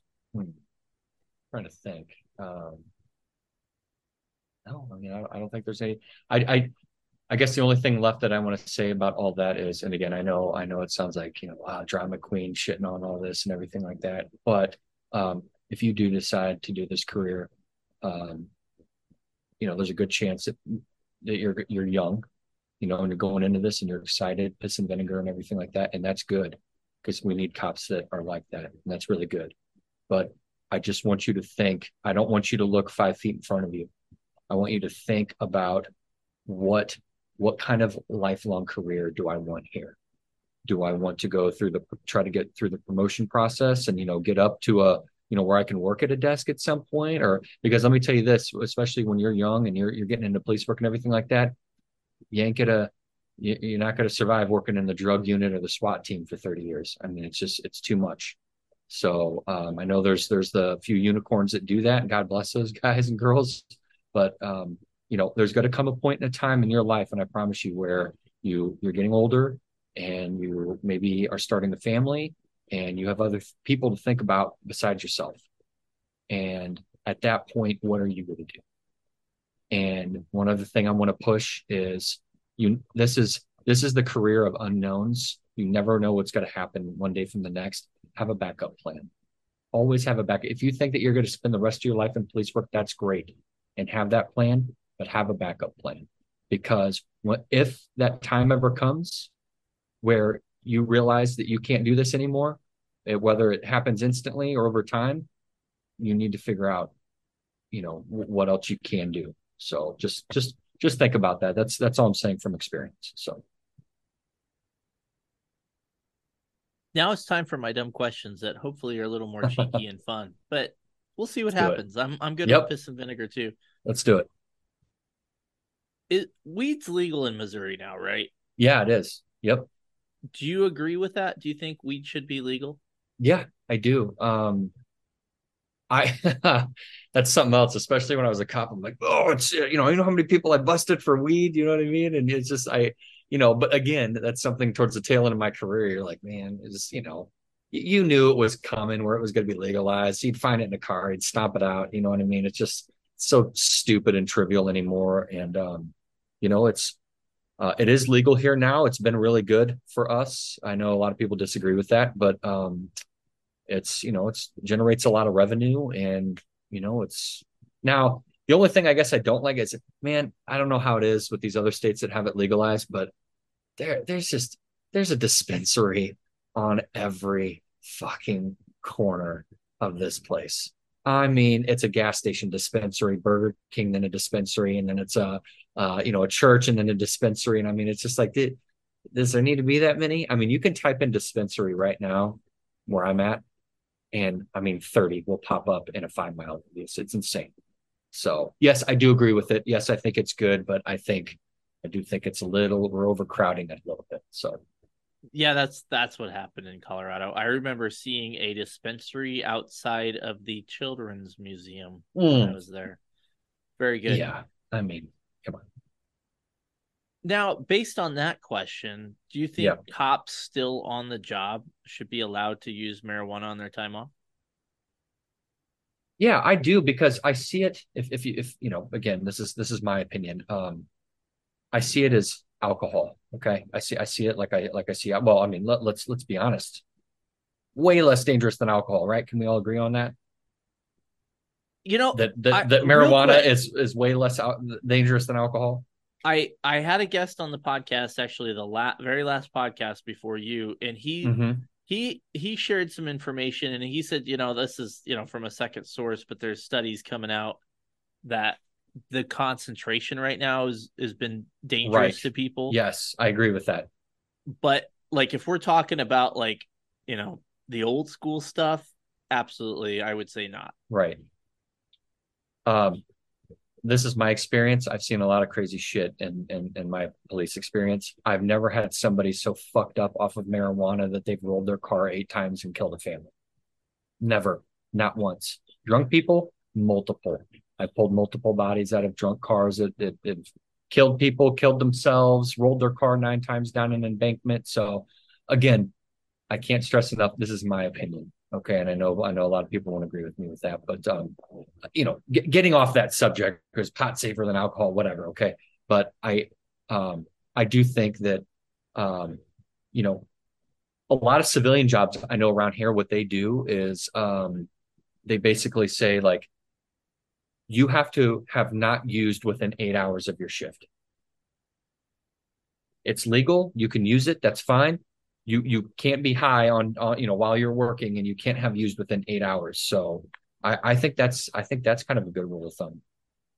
Yeah, I think it's one of those things. I think it's tough to say, because the testing is kind of something that's still being worked on. But I think you would think at some point in the near future, we put a fucking person on the moon, we could figure out how to properly tell how much marijuana is in somebody's system and how long ago they used and all that stuff. Because if they give you a UA, it's going to be in your Mm-hmm. system after 8 hours, which I think, a lot of people that have responded to this question so far have been like, well, how the fuck do you tell if it's been in their system and how long it's been in their system and all that shit? So, So it's funny you say that. I have a friend that works for a company around here, and um, if you get into a car accident or you get hurt on the job, they do test. So they'll send you, and you have to go get blood. Okay.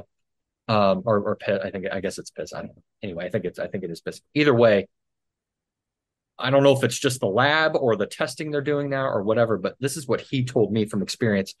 They are able to tell, is this something that you just took as of like the past hour, or is this something that's been lingering in your system the past 8, 10, 12 hours? They are able to tell that. okay, so the That's what science he is now getting that's what better. he that's Okay, what he says.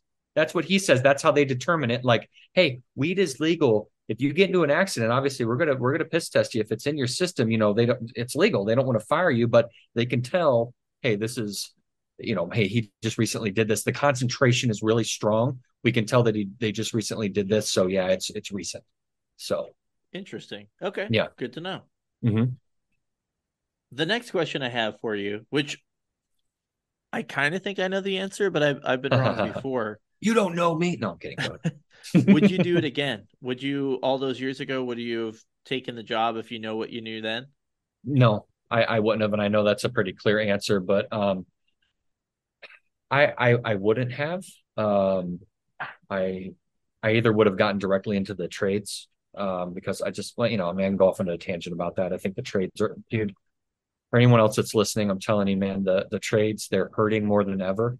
And I know police work is too, but they're paying more than ever. The money is very, very good. They know that they're hurting, so they're offering more training. I mean, they're not making you come in with the training. I'm a live example of this. So I've made a very, very good career out of it. So again, no, I probably would have gone directly.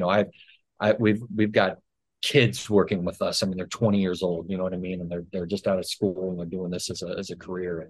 And it pays really, really well. So I would, I would definitely have started out doing this, I think. So you're working now, Mm-hmm. obviously, and I know Yeah. you're off the job, but Yeah. what are your plans when you retire? What are you looking forward to do when you retire? I kind of go back and forth to two things, actually. Something that's nice for me as someone who likes to travel. I would like to have like a permanent residency somewhere where it will be out of this state. I promise you, I'll be out of Missouri. And it will be somewhere where I have some land. I'm big into fishing. I love fishing. So I will have some body of water around me. Preferably somewhere that's got some like mountains and stuff. Like that's my favorite terrain. That type of area. I've also kind of wrestled with the fact, and I've got some time obviously before I retire, but I've talked to my wife about selling the house and getting we have a camper now, but getting one of those big RVs and just touring the beautiful United States. I would love to do that. All right, you want to talk some fishing? Yeah, yeah, let's do it, man. Okay, so I'm out of control. I just really started fishing this year. Yeah. Just for everybody else that listens to this podcast knows this, but like I fished a little bit in high school. I had no patience, Hmm. and so I stopped. And then Sure. my brother still fishes. He came out, and I was like, "Fuck it, I'll get my license." And I went out, and I can't stop. Uh, we It's an didn't. addiction. It is I like to fish bass. Like I have Yeah, me no too. Me too. okay. I have no desire to eat fish. Right? I don't fucking Okay. care. Sure. And bass are kind of hardy. They like to get thrown back into the water. It's Yeah, fine. yeah, right. Okay. So, and I apologize if this bores everybody, but are you a bait caster guy? Are you a spinning reel guy? Where you at? Okay. It's funny you say that. You know, I know everyone's getting confused now. I was born and raised in California until I was about 12. I know that's a shithole. So we ended up moving down to Florida. That's where I really started fishing when I was 12 or 13 down there. I met who's now one of my best friends. I've known him for, 20, 25 years. Um, I met him when I moved down there, and he's the one that got me into fishing. Because there's so many, obviously in Florida, so many bodies of water and all that stuff. So he really started teaching me bass fishing. Um, we would do surf fishing on the beach. That's where you just, cast your line in out into the waves and get all kinds of big fish out there, which is a lot of fun. But I am at heart more of a bass fisherman because that's kind of where I started. And uh, he had bait casters. And I looked at those things. I'm like, dude, what the fuck are you doing? Like, just use a spinning reel. And he was like, no, man, you can use these and you can get a better cast and blah, blah, blah.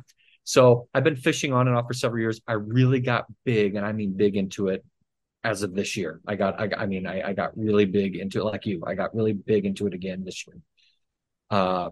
We recently, this is another problem. We recently had a Bass Pro that went up by me, and I I owe that place a lot of money. Let's just put it that way. So I now have two bait casters. I think I have three or four spinning rods, and recently have a fly rod. I just went trout fishing for the first time. I've never fly fished, never trout fished. A buddy that's very good at it took me, and it was so amazing. We took my camper out to this stream that's stocked with trout, put the waders on and everything. We went out there. I got a fly rod cast. I caught about 10 trout. We kept five. We brought them back. We battered them up in some Cajun seasoning and had a cookout at the campsite, and it was awesome. It was awesome. All right, because I'm basically like I got my fucking spinning rod and I'm like that's it. Yeah, And like I was talking to some of my buddies here and they're like, "Oh no, I got a rod for this reason, a rod for this I reason." I'm like, know. "You guys are fucking insane, man. I Just know. fucking throw it out there. The fish aren't that smart, you know?" Like anything else, you can, no pun intended, you can get into the weeds with it. But like anything else, I said the same thing. I'm like, what? I don't need 10 rods. Like I just need one rod, to fish, and then that's it. And then I started really getting into it. I'm like, well, this rod's a little bit long to handle this rig. Maybe I need something a little bit more sensitive. Then I got a smaller one. And well, but I need another one. Like, what if this line breaks? And then, before I know it, I've got 4 spinning rods, I've got a fly rod, and I've got 2 bait casters. So it's just, I've got a problem. Like you said, I've got a problem. So I don't know, man. The bait caster looks so complicated, and I'm not a smart man that I'm like it just like it looks like too much. I know, and I It seems know, like but it's listen, overkill. I thought the same thing. And I had a friend help me. I know it's silly. I watched some YouTube videos. I had a friend help me, and you get a further cast. You get more control of excuse me, you get more control of the cast, and you can get into places that you can't really get into with a spinning reel. And those, listen, I was a spinning reel guy since I was 12. I hadn't touched a bait caster until this year. And I started really getting into it and messing with them and practicing with them. They're my go-to now is the bait caster. So what I would recommend is if you know somebody that has one, go out there and start using it and get it set right and get comfortable with it. If if you want to be like me and you just buy everything under the sun, then just go buy you one and start getting comfortable with it. And I promise you'll love it. Okay. Okay. I mean, we'll see. We'll see. We went Okay. out today Keep and me my kid updated, caught. man. I'm Yeah, curious. I Keep me will. I updated. will. Yeah. I don't know if I'm ready to take that plunge, and I apologize if everybody's I'm not completely ready bored with yet. that conversation, but we haven't really talked a ton of fishing on the podcast. And Yeah, yeah, bass fishing is just so fun. I I don't love know. it. I'm addicted, man. I love it. It's and like to me it's a lot like golf where like and I like to golf. I Me haven't too. fucking been Yeah. golfing in like 10 years, but I really enjoyed golf because when you're out golfing, you're not thinking about anything else about Hmm. anything. You're just thinking Yeah. about how shitty you are at golf. And that's the same thing as fishing is like you're not thinking about anything else except for like fuck, I suck at this. And it, there's a it's beautiful because it's nice out. Right. It just gets you out of the fucking house. You're not. It's Yeah. great. I fucking love it. It's It it's funny really you has say that become though. a go-to thing for me. I feel like Yes. since I found fishing, I've been a Yes. much calmer person. Like it's really like put the zen in me, you know? I, I think it's so funny you say that because as the self-proclaimed angry person, I enjoy it so much. Obviously, I'm very passionate about it, but especially like with golf and fishing, I find reasons to be angry with it. And I go out golfing. I'm like, I missed it again. Are you kidding me? Like, and then I'll hit it off into the wood. I'm like, you got to, if I'm fucking 10 balls down, my ankles hurt, and this and that. And then I'll go out fishing and I'll get a new lure on there and I'll throw it off. It snaps off and falls in the water. I'm like, okay, I'm $5 in already and I haven't even caught a fish. So, and, I just, then my bait caster reels up into a bird's nest. And I'm like, maybe it's time to just pack it up and go home today and just call it. So, obviously I say that in jest. I love it so much. And it, being out, that's where I thrive. I'm a big hiker. I love the outdoors. I canoe. I fish. I do all that stuff. I've hiked Colorado. I've hiked the Appalachians. I've done all that stuff. So I just thrive being outside and being out in nature and just enjoying that time, man. Being on the water. I guess we'll end our fishing conversation and move on Yeah. to rookie mistakes. What was the dumbest thing Oh you did as a rookie? man. Um, I'll tell you one that comes to mind. This is something that just immediately came to my mind. In the old foot chase. This is the same call, by the way. Okay, this all happened in the same call. Um, Chasing this guy, running through this neighborhood. I come up to this chain link fence. I hop the fence. I struggle. I get over there. Get over the fence. Almost break my ankle. It's 8 feet tall. And I look back to find my partner. He's walking in the opening that's 3 feet past the fence, the gate that's open. Yes. So I've never lived that story down. I still talk to him to this day. He's out as well, but I haven't lived that down. So we finally find this guy we're looking for. We're all piled on this guy trying to get him under control. Well, more officers, you know how it is. The dog pile, more officers start converging in. Oh yeah. What do I do? I get my pepper spray out and I decide to just go ahead and hose everybody. Everyone's getting it. Ooh. So everyone's in the pile. Everyone's in the pile, and I'm like, oh, I'm just gonna spray this guy. No, that's not how it works. And I end up hitting everyone, and everyone's choking and gasping and everything like that. And I'm just like, oh shit, what did I do? Everyone's dying right now. And anyway, we end up getting this guy under control, take him back to the station. I think, if I remember right, I think everybody that was involved in that I got one free kick to the balls from everybody that I got with the pepper spray when I was back at the station. So that God, kind my of sergeant did served me that to right. me once. I would have loved to give him a kick in the balls. That would have been fucking great.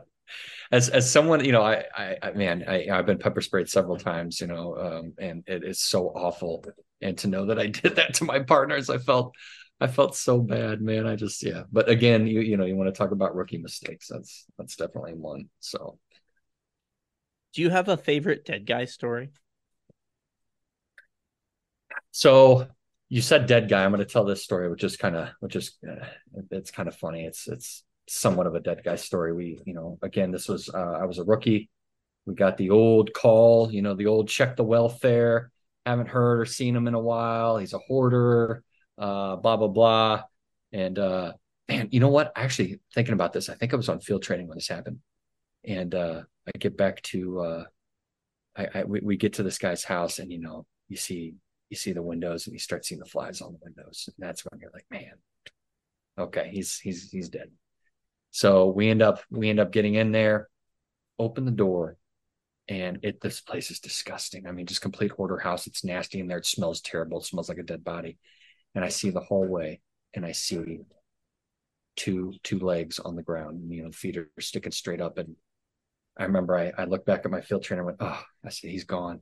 He's gone. And right as I said that, I heard, help me, help me, help me. And his legs start kicking, and he's alive. So we get the ambulance over there, and I don't know, I don't know what happened to him. He probably died right after that, because this guy was in terrible shape. But if it was up to me that day, he was dead. But thankfully he started making noise and everything, and we were able to get him on the stretcher and get him some help. So, but it certainly smelled like he died in there for sure. So I don't know how people live like that. Like, we've all been to that call, but it's like, how do yeah, you fucking, like, I know. I don't know.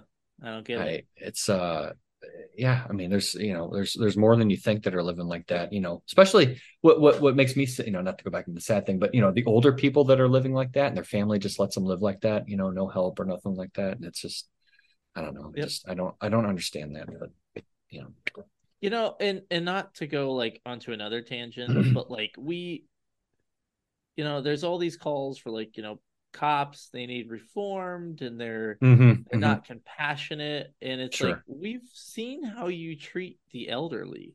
Right.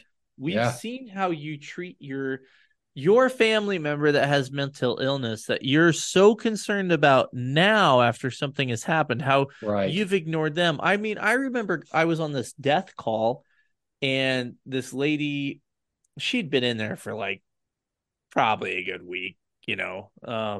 It was fucked up. She had a parrot or like some bird, and it shit on her dead body, and it was fucked up. But a family member comes over, demanding to know what's going on, and so we tell her, she's like, well, I need to go see her. And I don't know why, but the coroner lets her go see her. And so she goes in there, sees how she is, and just fucking freaks out, which we fucking told you so, lady. But this family member lived like a couple apartments down. And this lady been in her apartment dead for a week. You didn't walk over and say hi to your cousin, and it's so bizarre.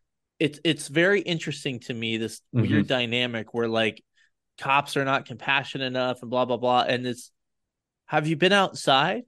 Right. Do you fucking know how you guys treat each other? Where does the burden fall on society at that point? You know what I mean? Exactly. And it's always like, it's always somebody else. It's not me, it's somebody else. No one wants to look in their heart and see how good of a person they are, Right. With that said, I don't know if you've experienced this. Somebody listening has experienced this. You get the 400-pound dead guy of natural causes, and the coroner clears for the funeral home to come pick up, and you're waiting, and the two people that come there, they're about 90 pounds soaking wet, and you got to watch them try to lift this 400-pound guy off the bed and get him down the 7 flights of stairs. and they're looking at you for help.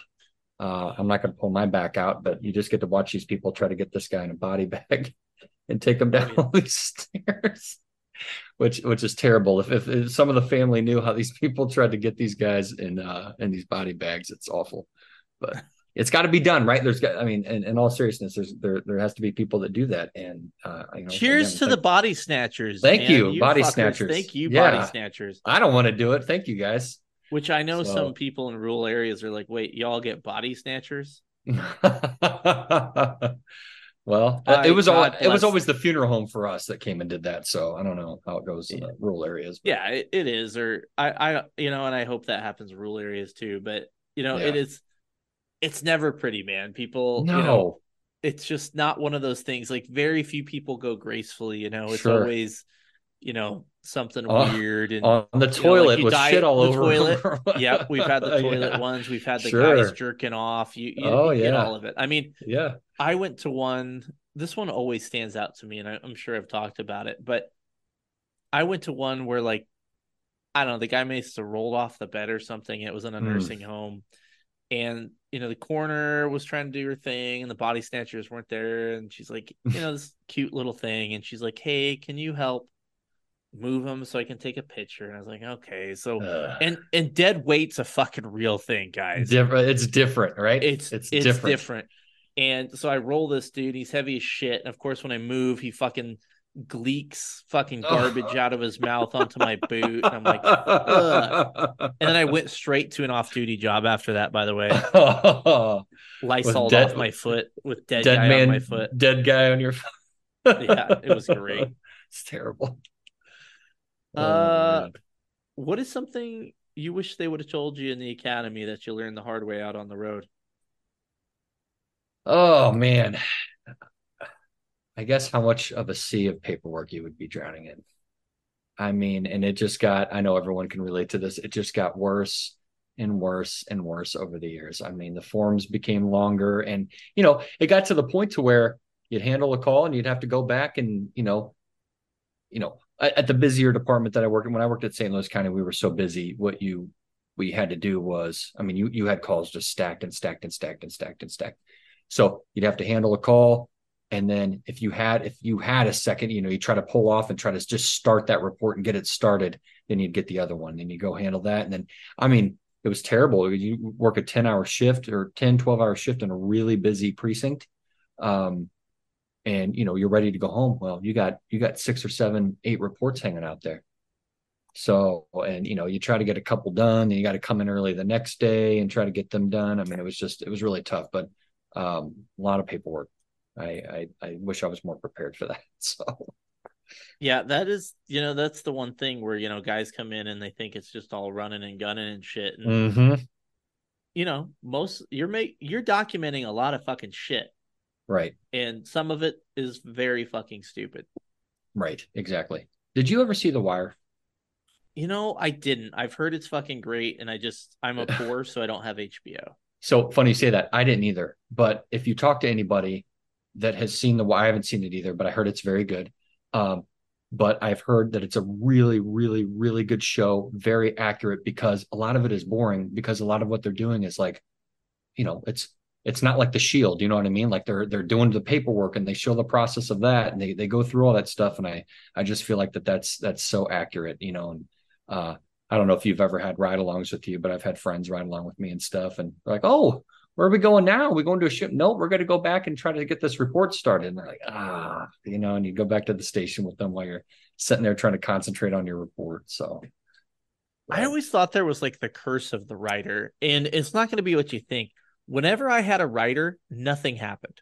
Oh, yeah. Nothing happened. Yep. Like I had this gal that was on my hockey team, and she's like so interested in coming out. She wanted to see how it was. And I was like, fuck yeah, let's go. And I got, the Sarge was really cool and let me be a free unit, so I wasn't tied to the radio. I could do whatever I wanted. Nice. Yeah. There was nothing, dude. And I told her, I was like, I swear it is never like this.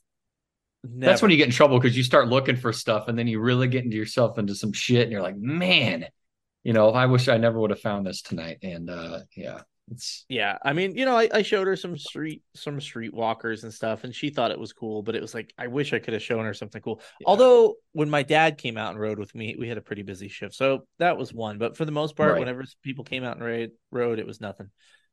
I got into a Oh, go ahead. pursuit with a buddy of mine that was riding with me, and we got into a pursuit, and I'm pretty sure he shit the passenger side of the police car. So I mean, it was, I mean, we were doing, 120, 130, wrong side of the highway, going into Illinois. You know what I mean? It was bad, and I mean, he was glued to the seat, and he's, afterward, hey man, thanks, had a good time, okay, never wanted to do another ride along again. So, but hey, some people would kill for that experience, right? Oh yeah, absolutely. So What's the proudest moment of your policing career? I think I spoke on it a little bit earlier. I was able to I'll kind of go into the story a little bit. It was midnights. I was working midnights. It was early in the morning. I was close to getting off the shift. I think it was about 5:30 in the morning, and I had my windows down. I was sitting in a shopping center, and in front of this shopping center was a busy road, and then a on the other side of that was a grocery store.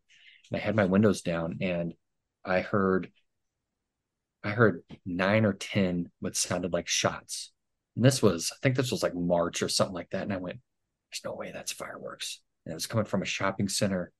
It was, 5:30 in the morning. I'm like, man, something's wrong. So I haul ass over to that grocery store where I heard the shots, and I see there's no cars. It's too early. I see like almost no cars in this parking lot except for a van, and the headlights come on, and he's coming right towards my patrol car, and he floors it right towards my patrol car, and then he swerves at the last second. And at that time when that was happening, I looked over by the front door of this grocery store, and I saw a woman collapse, and I pieced it together that he had just shot her. And in my head, I said, I was the only officer there. I'd called it out. I knew help wasn't too far away, but I had two options. Do you go after him or you save her? And I made the decision. I don't think I was able, if I remember correctly, I don't think I was able to get the plate. I got a description of the vehicle, which way he was going. Not a lot of cars on the road at that time. So I gave the description out, and I ran over to her. That was her estranged husband. He shot her 9 times. Oh shit. And I was able to get to her. I had a partner that showed up. I was able to cut her shirt off, and I ripped my medical kit off of the front seat of my patrol car, and I was able to open up the quick clot. And I was just, man, it was really bad because she's looking at you, just struggling for her life. She was shot, all in the chest. And I reassured her. I told her it was going to be okay, and I sprinkled the quick clot on her. And was able to, get it in all the wounds. I think we did 1 or 2 packs, started packing the gauze on there and everything. Ambulance finally came and showed up, and they were able to take her to the hospital, and she survived. He ended up driving down the highway to the next exit, and he got off and parked down the street, and he killed himself. And as terrible as it sounds, that was kind of reassuring to me. You know what I mean? That his plan didn't work out, that she Yeah. survived, and that he didn't. And I've been friends with her for many years now after that incident has happened. And speaking of which, um, when he shot her, one of those bullets, like, again, it really is a miracle of God that she didn't die. He shot her 9 times in the chest, and one of those rounds exploded her aorta. They were able to get her to the hospital and save her. And not only that, they rebuilt. It's amazing. They rebuilt her aorta, like she's got like part of like a plastic fake like aorta, and she's up. She moves around. She gets around fine. Sometimes she has some pain. Like, she was shot in the wrist too, I think, and sometimes she has some pain there and in her shoulder and stuff. But she's got kids. She's got grandkids, and it's so awesome to see her thrive. And just every year I talk to her all the time, but every year on the anniversary, she usually messages me and says, I can't thank you enough that I'm still here with my family, and you're the reason I'm here, and her family thanks me, and it's just I needed that. You know what I mean? Like after everything that I had been through and seen everything, that was just it was just a win that I needed, and I think that's probably my proudest moment. I've assisted and saving, helping save lives of other people and everything, but that instance, that call, that situation, I was the only one there initially, and I heard the shots and all that stuff. I mean, everything worked out perfectly as far as the timing. We were able to save her life, and just to see her every day, just surviving and living a great life is just very rewarding.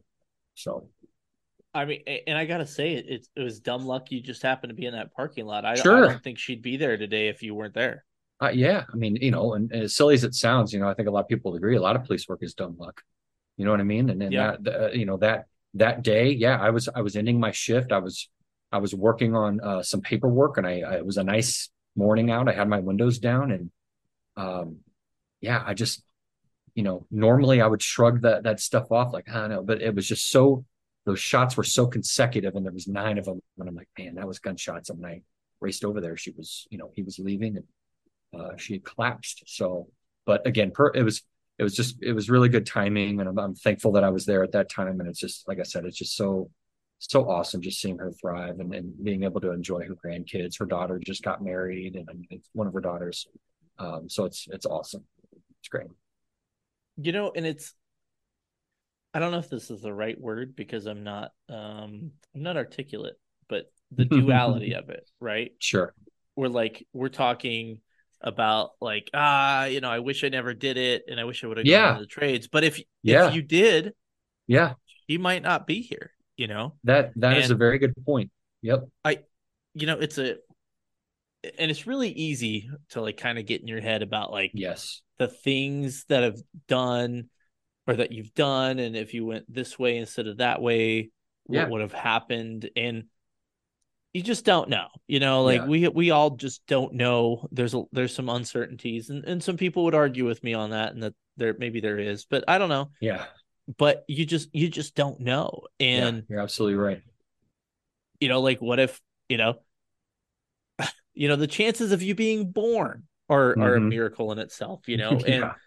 the chances that I would have started a stupid fucking meme page 5 years ago out of boredom that's Mm-hmm. turned into whatever this is now, that Sure. we could talk about this. There's just all those things had to happen in order for this moment to happen. And Right.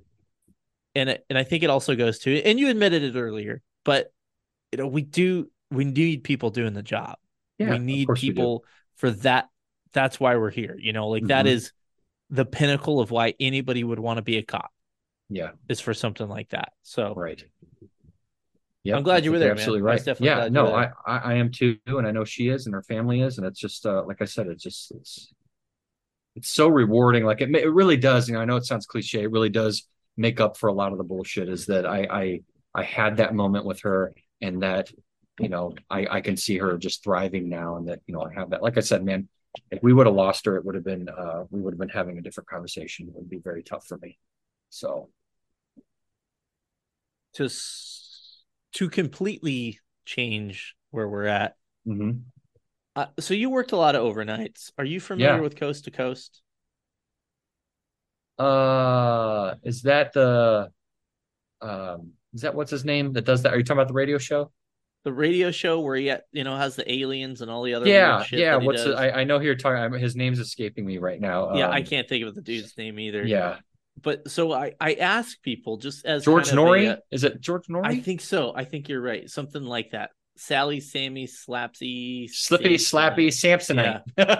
way off. Way off. I as kind of a tribute to that, because I feel like if you've worked late nights, you've fucking listened to that radio show. Sure. I ask everybody nowadays, Yeah. do you have any ghost or alien encounters or stories you'd like to tell the millions of listeners? Now, let me ask this. Are you talking about being involved on duty or off duty? Oh, anytime. Okay. Anytime. I'll try to make this short as I can. So there's a show on TV. It's called Ghost Adventures, and it's corny as shit, but it's something me and my wife like to watch. A guy named Zach Baggins kind of heads it up. And he's corny as shit. He's kind of a douche, but it's just such a comforting show. We like to go in and watch them do these these ghost hunter things and all that. It's just so funny. Anyway, he's got a kick-ass museum in Vegas. Okay.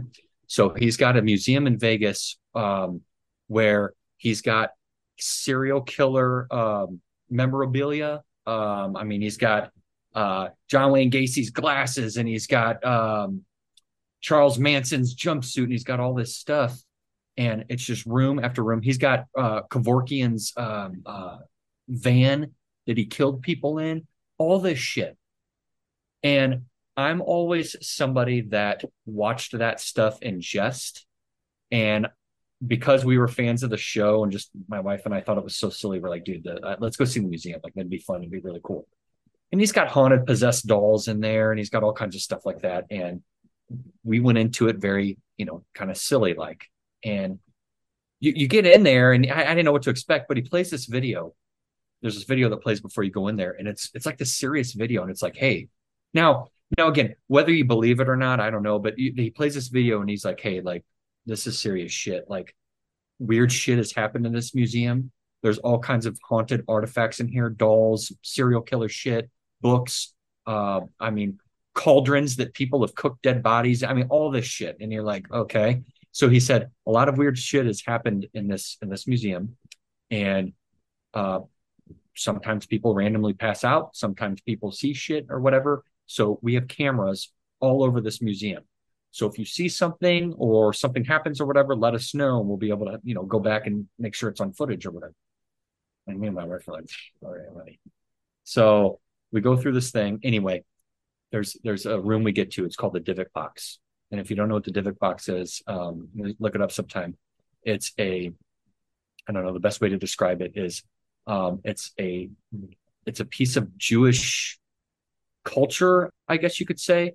And it's a little wooden cabinet. And I think you open it up and it's got like wine glasses and stuff in it. Anyway, it's extremely supposedly possessed and haunted, to the point where he felt the need. He puts it in this room. The box is covered in glass. There is salt around the glass, and he has a Jewish prayer carved into the walls around this room, and a Jewish prayer chanting over a speaker. That's how apparently haunted this box is. And we get in this room, and I'm looking at it like, wow, it's really, this is cool. Wow, it's creepy and blah blah blah. And at that point, there's two orbs of light that shoot from the ground across my feet and out the other wall.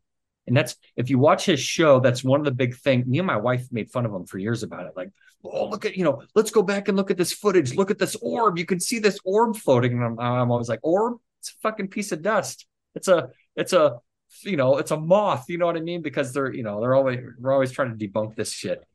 I know what I saw. As a non-believer, I know what I saw. I regretfully never said anything because I felt so stupid. I told my wife, and she's like, holy shit, did you really? And I'm like, yeah, I saw this. And she goes, see, you didn't believe. And look what happened. Was she in the room with you? She was in the room with me, but she was like looking up at like the carvings in the wall and stuff like that. And I happened to glance down, and I saw it shoot from one wall over my feet in a very, I don't know, baseball-sized orbs of light. And which I hate, even the fact that I'm saying this out loud is just, it bothers me. It fucking bothers me, because I'm like, you idiot, you didn't see it. But I know what I saw. And, I was a huge non-believer with that stuff. We just, like I said, we watched the show to make fun of it and like fall asleep to it. It was so silly. And, but man, I saw that, and I regretfully, I never said anything to him, or not to him, he wasn't there, but I never said anything to the staff because I felt so stupid saying anything. But I really wish I would have, and maybe we would have proof, and they'd send me a DVD of it or something. I don't know. But yeah, that was my experience. So it was very crazy, very eye-opening for me. See, and I wouldn't say I'm a non-believer, but like I'm cynical of that stuff, and I'm like, yeah, well, of course. Well, it's probably some fucking timer they have set off. It goes off every 15 minutes to fuck with people, Yeah. And I thought that too. And maybe it is the case. Here's the deal. He's got a show on that does very well on Discovery Channel. Okay. He's had it for years. It does very well. So maybe that is the case. But I also feel like this museum that he has, it's called Zach Baggins Haunted Museum. Look it up sometime. Like it's really, if you're ever in Vegas or you're in the Vegas area, go check this place out. It's fucking cool. You won't regret it if you're into that sort of thing. It takes out like 2 or 3 hours to go through this thing, and I mean it's just like I said, haunted dolls, serial killer stuff. I mean just any books, witchcraft book. I mean it's just all kinds of crazy stuff.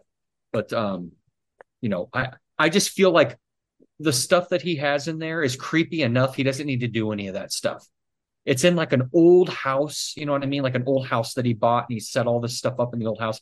There's no reason to shoot orbs of light across. There's no reason to do any of this silly shit that someone can debunk. Like he just like, hey man, this is just weird shit, and whatever happens here, it happens. So but it's super cool. It was crazy. That was a pretty good story, man. And Yeah, that might yeah. it might be on a lot of people's radar now because I'd never even heard of that place. Yeah, check it out, man. I'm telling you, I only went to Vegas one time. I had a great time, and that's something that if you go, I'm telling you, won't be disappointed. It was badass. So now it's time for a very important question. Yeah. What is the best patrol car of all time? Oh man. Okay. I know you can't see me. I'm 6'3", 230 pounds. Okay. So I'm a big feller. I'm for those listening, I'm tall. I work out. I don't mean big, wide. I'm in shape. I work out all the time, but I'm a big guy. So my personal preference is I always love the Tahoes. I love the big. Oh, okay. What's the right answer? Let me ask. What's the right Crown answer? Vic is the right Crown answer. Vic. Of course it is. Crown Vic. Now, I did have a take home Crown. We had take home cars in county, and I did have a take home Crown Vic. And you know what? I love that thing. My only gripe is, and I don't know if anyone else can experiences this based off where they live. We get a lot of snow and ice here in Missouri, and those things handle like shit in the snow and ice. Terrible, terrible, terrible, terrible. The Tahoes at least had 4-wheel drive, and they were really nice. So, and like I said, very roomy. But man, the bodies that you could fit in the trunk of those Crown Vics, man, I mean, they were huge. They were huge, very roomy. I did like my Crown Vic a lot. That thing was awesome. Now here's the moment of truth. And Mhm. you being new to the podcast, you may not know what's about to happen. Okay. I'm about humanizing a lot of things, Okay. policing, Sure. Crown Vics, all kinds of Mhm. stuff. But here's the deal. Yeah. There's one thing I'm very passionate about, and it's trying to determine if people tell the truth and if people are liars. And a good Okay. way to determine that is asking them this very simple question. Okay. Have you shit your pants as an adult? Yes. So you are telling the truth. We officially know that everything he said is true. Yes. Do you have a good shitting your pants story for all of us? Yeah. Yeah. I'll listen. Some people might know me if they listen to this podcast, but listen, most of you don't, so you can't see my face, so it's not hurting my feelings. I've been an open book so far. So I will say this happened. I was probably 21 years old. I went. That wasn't me, by the way. I went to Chili's with this girl I was dating at the time and her family, and afterwards, we were going to meet back at her place and with her folks and everything. As soon as we got done, I'm like, boy, the bubble got started. Like, oh man. And I ended up texting her like, hey, listen, I'll meet you at your house in a little bit. Like I got to. And everyone knows that even it's worse when thankfully it hasn't happened when I was a cop because you got the belt keepers on and everything. And you're like, oh boy, I mean, you can feel like it just takes 10 minutes to get that shit off. And anyway, I was heading back to my house and it's just bubbling and bubbling and bubbling to the point, maybe somebody can relate. I get into my neighborhood, and at that point, once you get that close, it's about, I mean, it's the anticipation is built so much and you got to go so bad that I don't even know how I drove like this. My ass was off the seat.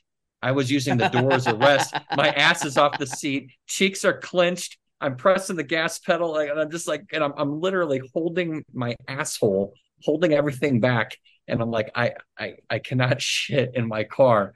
And I literally pulled up to my house, and it just all came out. There's a point when you're shitting yourself. There's a I can't believe I didn't know that it was going to go this way, but here we are. There's a point when you're shitting yourself. The first second or two, you're like, oh no. And then you realize in your head, it's already happening, and just let it go, man. It can't get any worse. Just let it go. And you go from, oh no, oh, and it just all comes out. And that's what happened. And thankfully I think most of it stayed in my shorts. I was able to run inside. I think pretty sure I threw those shorts away, threw the undies away. I don't think any got in my boots or anything, my shoes I was wearing. And you just got to hop in the shower, rinse the day off, and start over at that point. And that's what I did. So changed clothes and met her at her house like nothing happened. So I don't know if I've told this one on the podcast, and forgive me if I have, but there's a restaurant in the Denver metro area called Gunther Tootie's, which is like a 50s style diner. mm-hmm. And now we all went there. It was like a double date, had a really good time, but we go over to her friend's house afterwards, and we're still kind of like high school age. So it's like our parents' house, Right. you know? And I have to I feel it coming, and I know this is like the worst shit I'm gonna take in my life.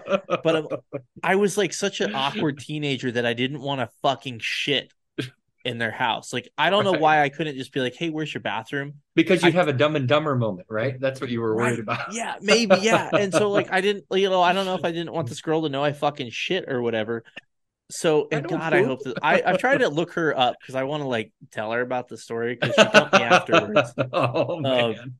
Because I was so fucking weird about it. Like, I don't know if she thought I was going, like, I was like, hey, I gotta go. I'll be right back, with like no explanation. Right. Which is way worse than fucking blowing it up. What the hell is he doing? Yeah. Yeah. So I run to this gas station and I just fucking annihilate it. I mean, it was one of the worst shits I've ever taken in my life. And I'm like, okay, cool.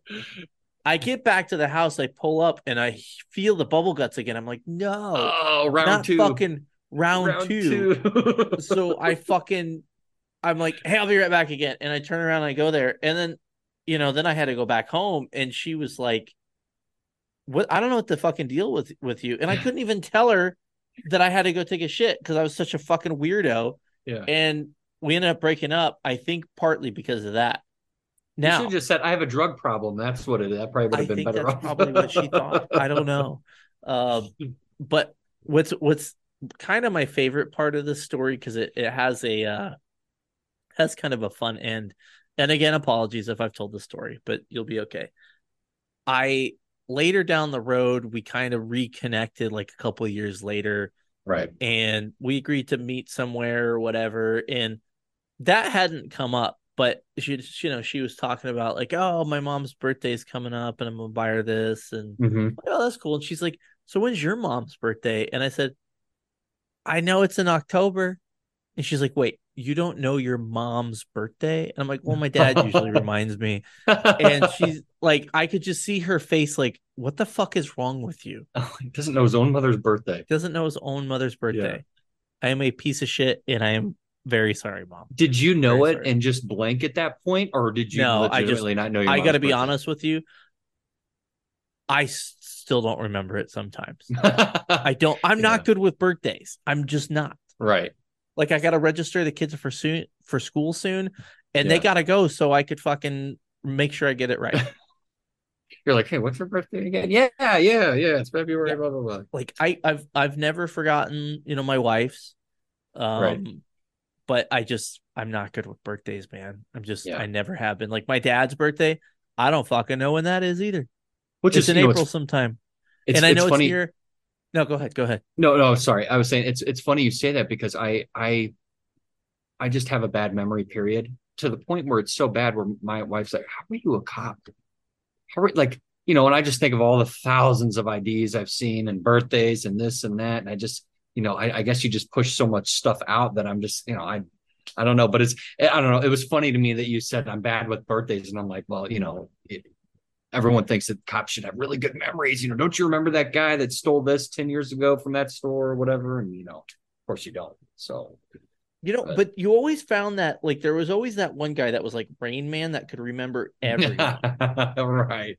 Every department at least has one of those guys that just fucking knows everybody, knows where they live. And it's just like, how the fuck do you retain all this? Like, I don't remember what I ate for breakfast. I know, like, I've gotten to the point where most nights before I go to bed, like, what I'll tell you exactly what I'm gonna do. Once we get done with this, I'm gonna sit down as this thing downloads and make my list for tomorrow. If I don't fucking make a list, it's not gonna happen. I'm a big lister too. I'll sit down. I'll sit down and start something on my list and realize I've wasted an hour doing something else and I haven't even started this thing. And I'm like, fuck. I'm just so, but everybody's like, oh, I'm ADHD and whatever. I think everybody is to an extent. Sure. Everybody is. It's part of being human. You fucking have a brain. There's only so much you can put into it. Right. Yeah. That's exactly right. Well, dude, we've come to the conclusion of this very poorly made podcast. Do you have any words of wisdom before we get to the happy ending? Again, that kind of inspired me. The guy that won the police officer of the show or whatever. It's felt like he wanted to quit. He keeps fighting the fight, and you said it best earlier. We need that. We need those people. I know I shit on a lot of things tonight, but we do need those people, and I love people like that can still be out there and do this thankless job. It's so tough, and maybe he'll pass the torch one day and someone else will come in and they got to fight the fight. And it's just this torch that we got to keep passing down. So, again, I'm thankful for that. So, I don't know, last words, just keep your head on a swivel, be safe. Just be careful out there, man. I know that's cliche. It's getting worse and worse. So. Now we've come to the happy ending of the podcast, which I've been kind of joking about. I don't know why it came up a couple podcasts ago, the happy ending. And this might not stick, but I have an idea for a happy ending. If you've listened to the last episode, my pants are still off, by the way. So this might be nice. This good. is perfect. So, I'll finish you off. So this is going to be a new tradition, maybe, unless people don't think it's funny, which I'm doing a lot of these like kind of early because I got some shit going on in the end of August. So you might hate it for a little bit. I'll fix it if you hate it, but it might just be a minute. But this is going to be our happy ending. Bukkake semen did her in the ass. With that said, remember, take care of the fine sponsors of the podcast, because without them, I couldn't do this and tell you about all these fine things. And make sure you guys are taking care of one and another. There's always GoFundMes. There's always hats being tossed around. Fucking make sure you're helping everybody out. Go check out my merch, Ghost Patch, my spring store with t-shirts and mugs and all that good shit. With that said, remember, sometimes our cups are different sizes in multiple ways. I love most of you. Bye-bye. Very proud that I made a dick joke and a serious joke at the same time. I'm very proud of that.